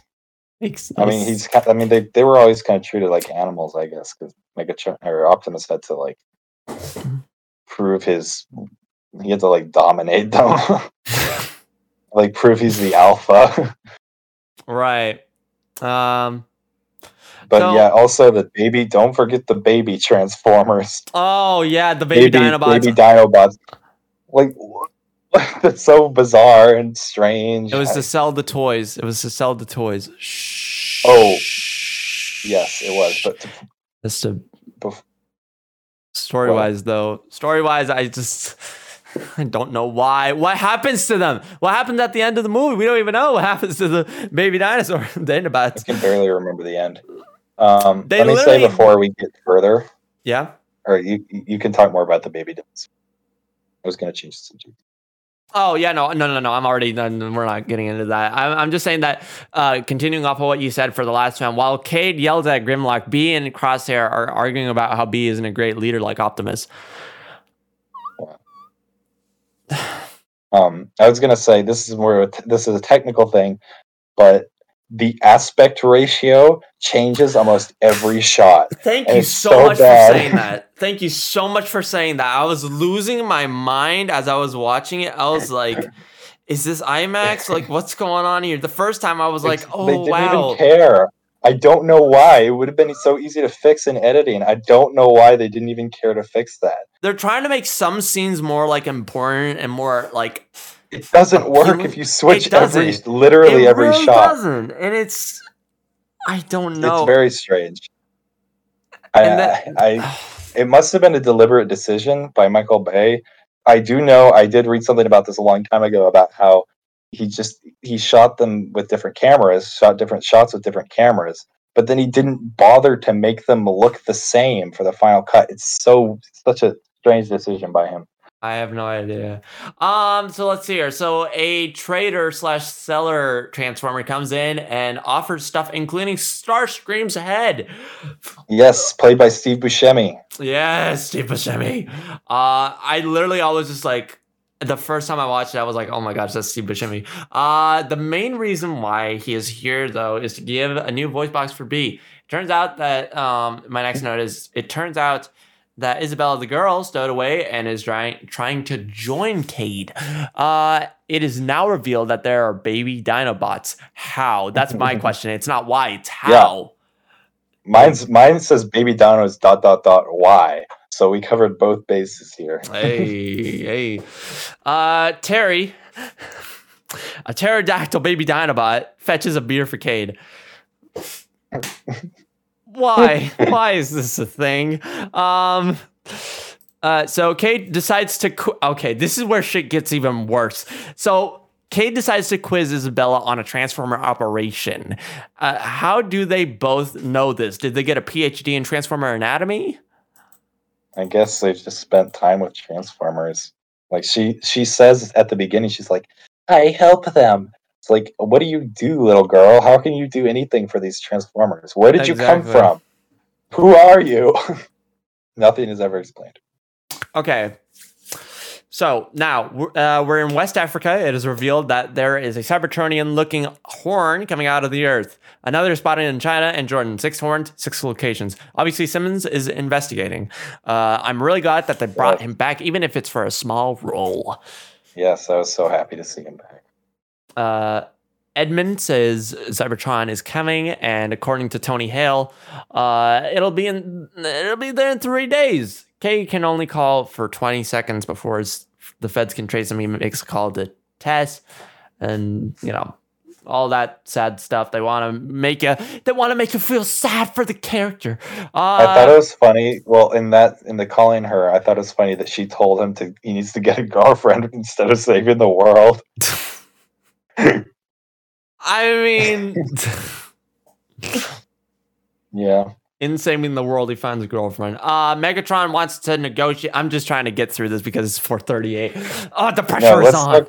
Let's talk about Megatron negotiating, because I thought that was kind of fun. He has to negotiate with the Department of Justice to get some of his Decepticons released, right? That we had never seen before, really. Which it was like a kind of a Suicide Squad thing where they introduce them with titles and stuff, and it's like, I kind of like that part. It's interesting. Yeah, definitely fun. Wouldn't it be great if just one time James Gunn directed a Transformers film? Just once. I would like to see it. I don't know if it would be good. Yeah, but I mean, hey, we got a different director to transform, to film and to work on a Transformers film, and it turned out to be way better. But All right. Here's a comedic bit that made me lose my mind the first time. B's new voice is the Siri voice. Technically, he can talk though. Technically, so I'm just like, But he tears it out immediately. yeah, this is such bullshit. Megatron has the same mark Quintessa gave Optimus. What does that mean for Megatron? We already covered this though. Megatron bullies Squeaks, and Isabella comes running out, yelling at him, ruining the surprise attack. This is when they get together. They're like, hey, why don't you help us and not kill us, but also help us? And then Megatron's like, fine. And then they go in, and then they find their hideout. And then, Chief literally goes and says, oh, it's that red code thing. What is that? And then they go out of the, and then, I'm just pulling words out of my mouth, my ass here. So they create a diversion for everyone else to get out of there, and then they hide out in a town where all the Decepticons come in. Cade is setting up a surprise attack / explosion, but then Squeaks comes out, and then Megatron's like, "Oh, you're ugly," and then Isabella's like, "Hey, that's my boyfriend. Don't talk about him like that." And then the surprise is ruined. And then, yeah, literally what you said. It's kind of annoying how the aspect ratio keeps changing, even when it's not in IMAX, I think. It's the weirdest thing. I thought it was funny that Megatron talks to Starscream's head. He holds it up. It's just like treacherous, whatever. Yeah, I did forget to mention that in the 4th and 5th movies, Frank Welker does voice Galvatron and Megatron. Mm-hmm. Yeah. So okay. I was just confused. I thought he voiced him in the second one as well. Okay, I'm going to have to speed run through this because we've got 2 more pages at least for me. So here we go. Okay, so out of nowhere, Cogman shows up in the elevator, and then, Cade gets shot out of the elevator. Cogman and Edmund is the comedic element of the film. Cogman twists Crosshair's finger. Yeah, that's funny. Simmons is in Crosshairs calls him a 3PO ripoff. Yeah. Simmons is in contact with Edmund. Earth is Unicron. I want to see how they kill him without killing Earth, unless if they realize, okay, you see, this is what I wanted to bring up. Unless if the filmmakers or the writers realize that it was a mistake to do that, and now they can't finish the series. Well, I think that they didn't make any more in the Michael Bay series because they were doing worse and worse at the box office. That could be true. But still, it's like that cliffhanger, though. I don't know, man. I don't know. I want to see how it ends. Just leave him asleep. He's been sleeping for 1,000,000 years. He can sleep for a bit longer. All right.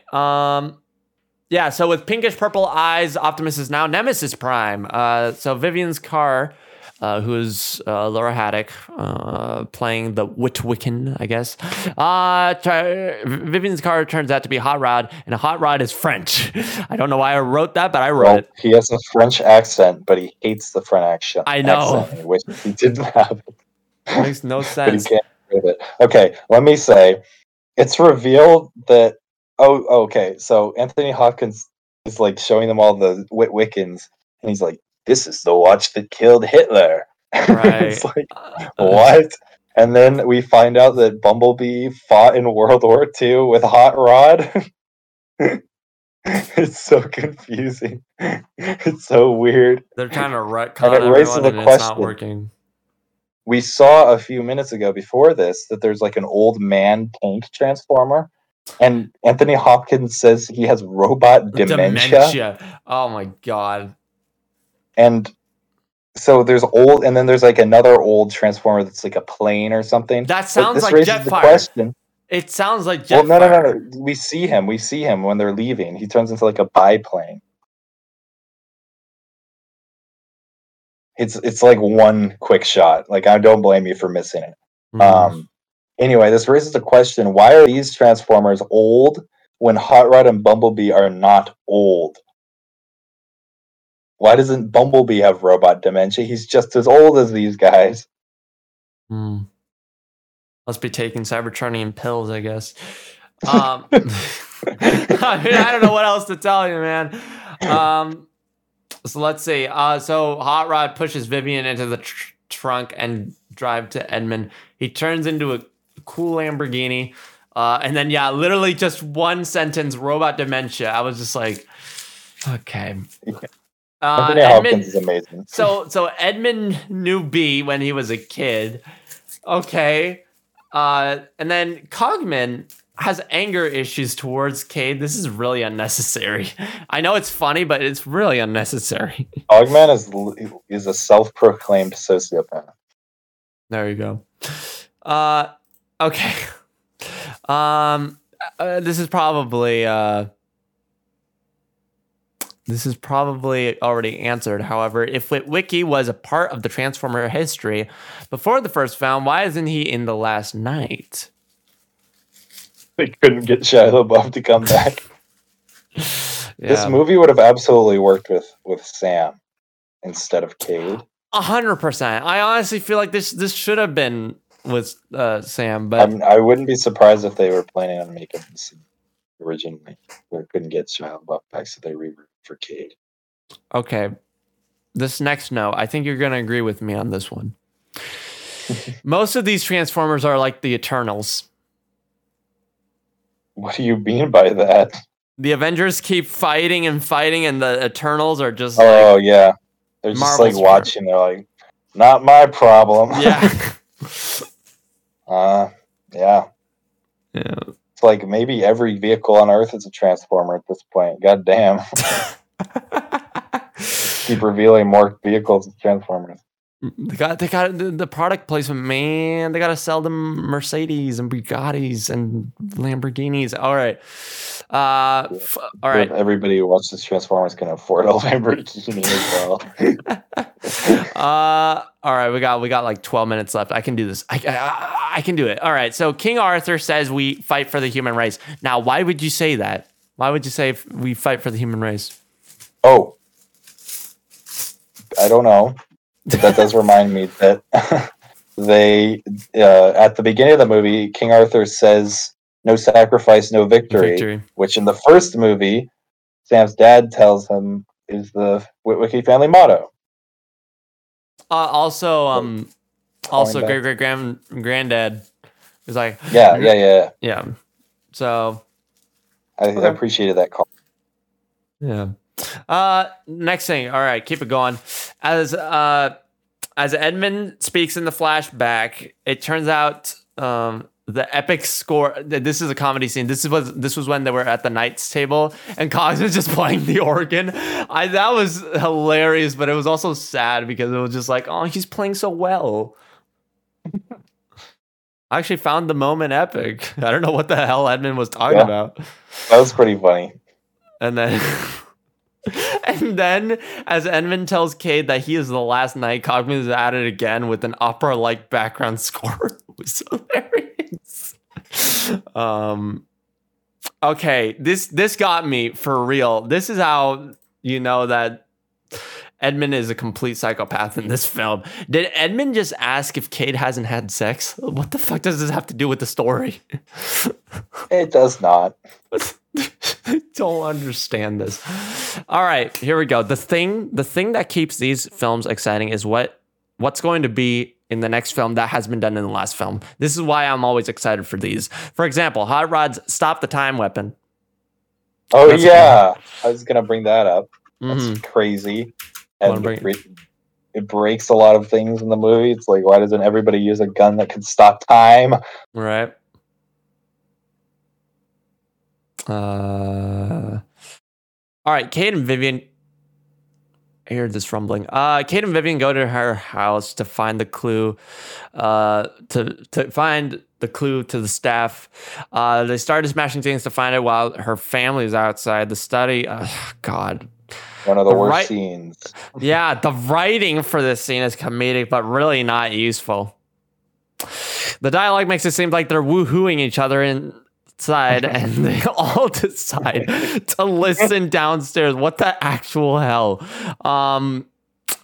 Okay, so the chase scene with Bumblebee, like his head pops out with like, and then like Marky Mark is just standing there while Bumblebee shoots down Barricade. I thought that was actually a lot of fun. I thought that was hilarious, and it was amazing. Also, Cogman, move, bitch, get out of my way. He's literally driving the.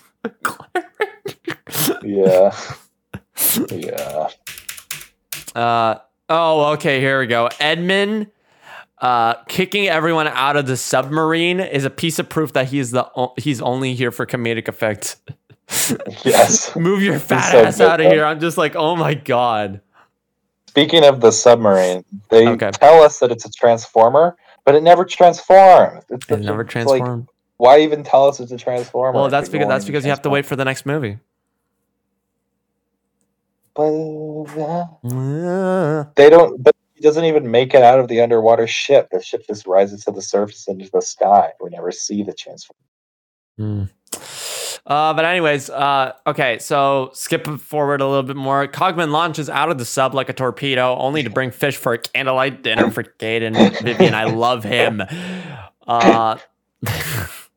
Okay, this is weird. Why did the Talisman have to move down to Cade's privates? This wasn't necessary. Awful scene. I know. It was terrible. Edmund just used a secret entrance to get into Downing Street to meet the PM. Wow. And now he's telling him to shut up.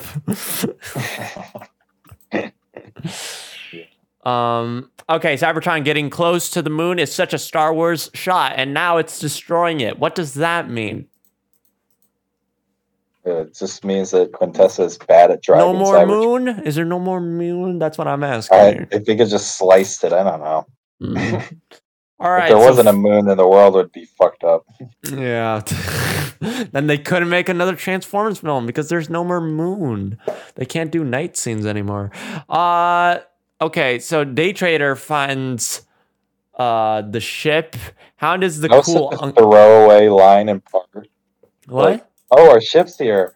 The Day Trader must have found it. They don't even show him again. They just like, where did he find it? How did he find it? How Right. did he acquire it? How did he get it back? And where to them? where has is it been? he? Where has it been? Yeah, it's bizarre. I did note down that Hound is the cool uncle. Because Isabella was like, "Oh, can I come with you?" And he's like, "Kid, I'm not a human parent. I don't give a shit. Come with us. Come on, let's go. Let's kick some ass." I'm just like, but Cade now has okay. So we skip all the way to where they finally get to the big alien ship. They're inside. Nemesis arrives, killing all of the zombie Guardian Knights. Be night, guys. Oh my That's god, what I- Sean. Okay, so I got like 7 more minutes. Oh god. Okay, so Cade has now made Vivian give Nemesis the staff, and then after that, He put it in his incredible. booby pocket. Yeah. And after that, not incredible, but really fun. Not fun. Oh, God. It's really like spicy. That's the word, because Bumblebee and Optimus or Nemesis are going at each other. And near death, B speaks to Optimus, snapping him out of it. And I love it. And then Megatron comes in, takes the staff. Now the Guardian Knights come in, kicks Optimus's ass. Cade runs in with the talisman, transforming into a mighty sword that stops the death blow to Optimus. And finally, the last page here, we got a couple more. With Optimus admitting Earth is going to die, comes in the original epic Transformers theme and a slow version to build up the hype. Did you notice that? Yes. Yeah. Not the original theme song for the show, but the No. From the first films, like the, you know. Yes, And then- I heard that. It was good. Yeah. Cybertron hits Earth. Edmund's Especially, let me just say, especially because the music in the later movies is much less memorable than the first one. Oh, absolutely. 100%. Edmund's cane transforms into a gun. He starts shooting the Decepticons, and result, Megatron kills him. I don't know why. Why did he have to go to Stonehenge? Why? Why did he have to do it? I don't know why, but It's a place that people know. Optimus literally says, end quote, This cannot and will not be the end. I rest my case. The moment. Okay, I'm gonna move on now. That was I misled everyone thinking that was the last one. That should have been the last one. Also, the moment with Cogman and Edmund is heartbreaking. He's like, "Oh, you were by far the coolest," and my heart just dropped. I was like, "God." With the staff activated, Cybertron starts to get pulled into one piece. B got his voice back. Why is he still using the radio to talk afterwards? This is on the. This is on the. Pick up on that. This is on the ship when when they're looking at the Guardian Knights just standing there, and then I think using his radio voice, he's like, "Oh, they messed up," something like that, and then. Let's see here. I'm not gonna lie, I found this really cute that just as they're about to get in the plane, Kate asks Vivian out on a date. I'm a romantic, so that's why I noted this down. But no, I thought this was hilarious and I thought this was fun. Squeaks delivers. His new arm is awesome. He goes in to the battlefield and then he just explodes everything, bouncing around. Awesome. There you go. And then two more. We're down to the last two. Quote, sting like a bee. So Bumblebee can talk now? Sting like a bee. Sting like a bee. And then finally, we see Gemma Chan as a human Quintessa. We need an explanation or a continuation of this. I don't care what people say about the series. I needed to know. And that, ladies and gentlemen, oh my God. Maybe she just lived happily ever after as a human on Earth. That was probably it. So here's what's gonna happen, ladies and gentlemen. So Rashawn is getting really impatient, so I'm gonna bring him in. However, I'm not going to let him turn on his video because it's gonna ruin the shot. It's gonna ruin the shot. So here's the thing. So honestly, I'm very excited for Rise of the Beasts, despite the fact that it's not set in the Bayverse universe. However, I'm really hoping that after Rise of the Beasts, we actually get an explanation for it. Hey, I'll tell you, we're not. They're done with the Michael Bay series of movies. I'm nearly certain. I agree to disagree. Sean, don't turn on the camera yet because you're messing up the shot.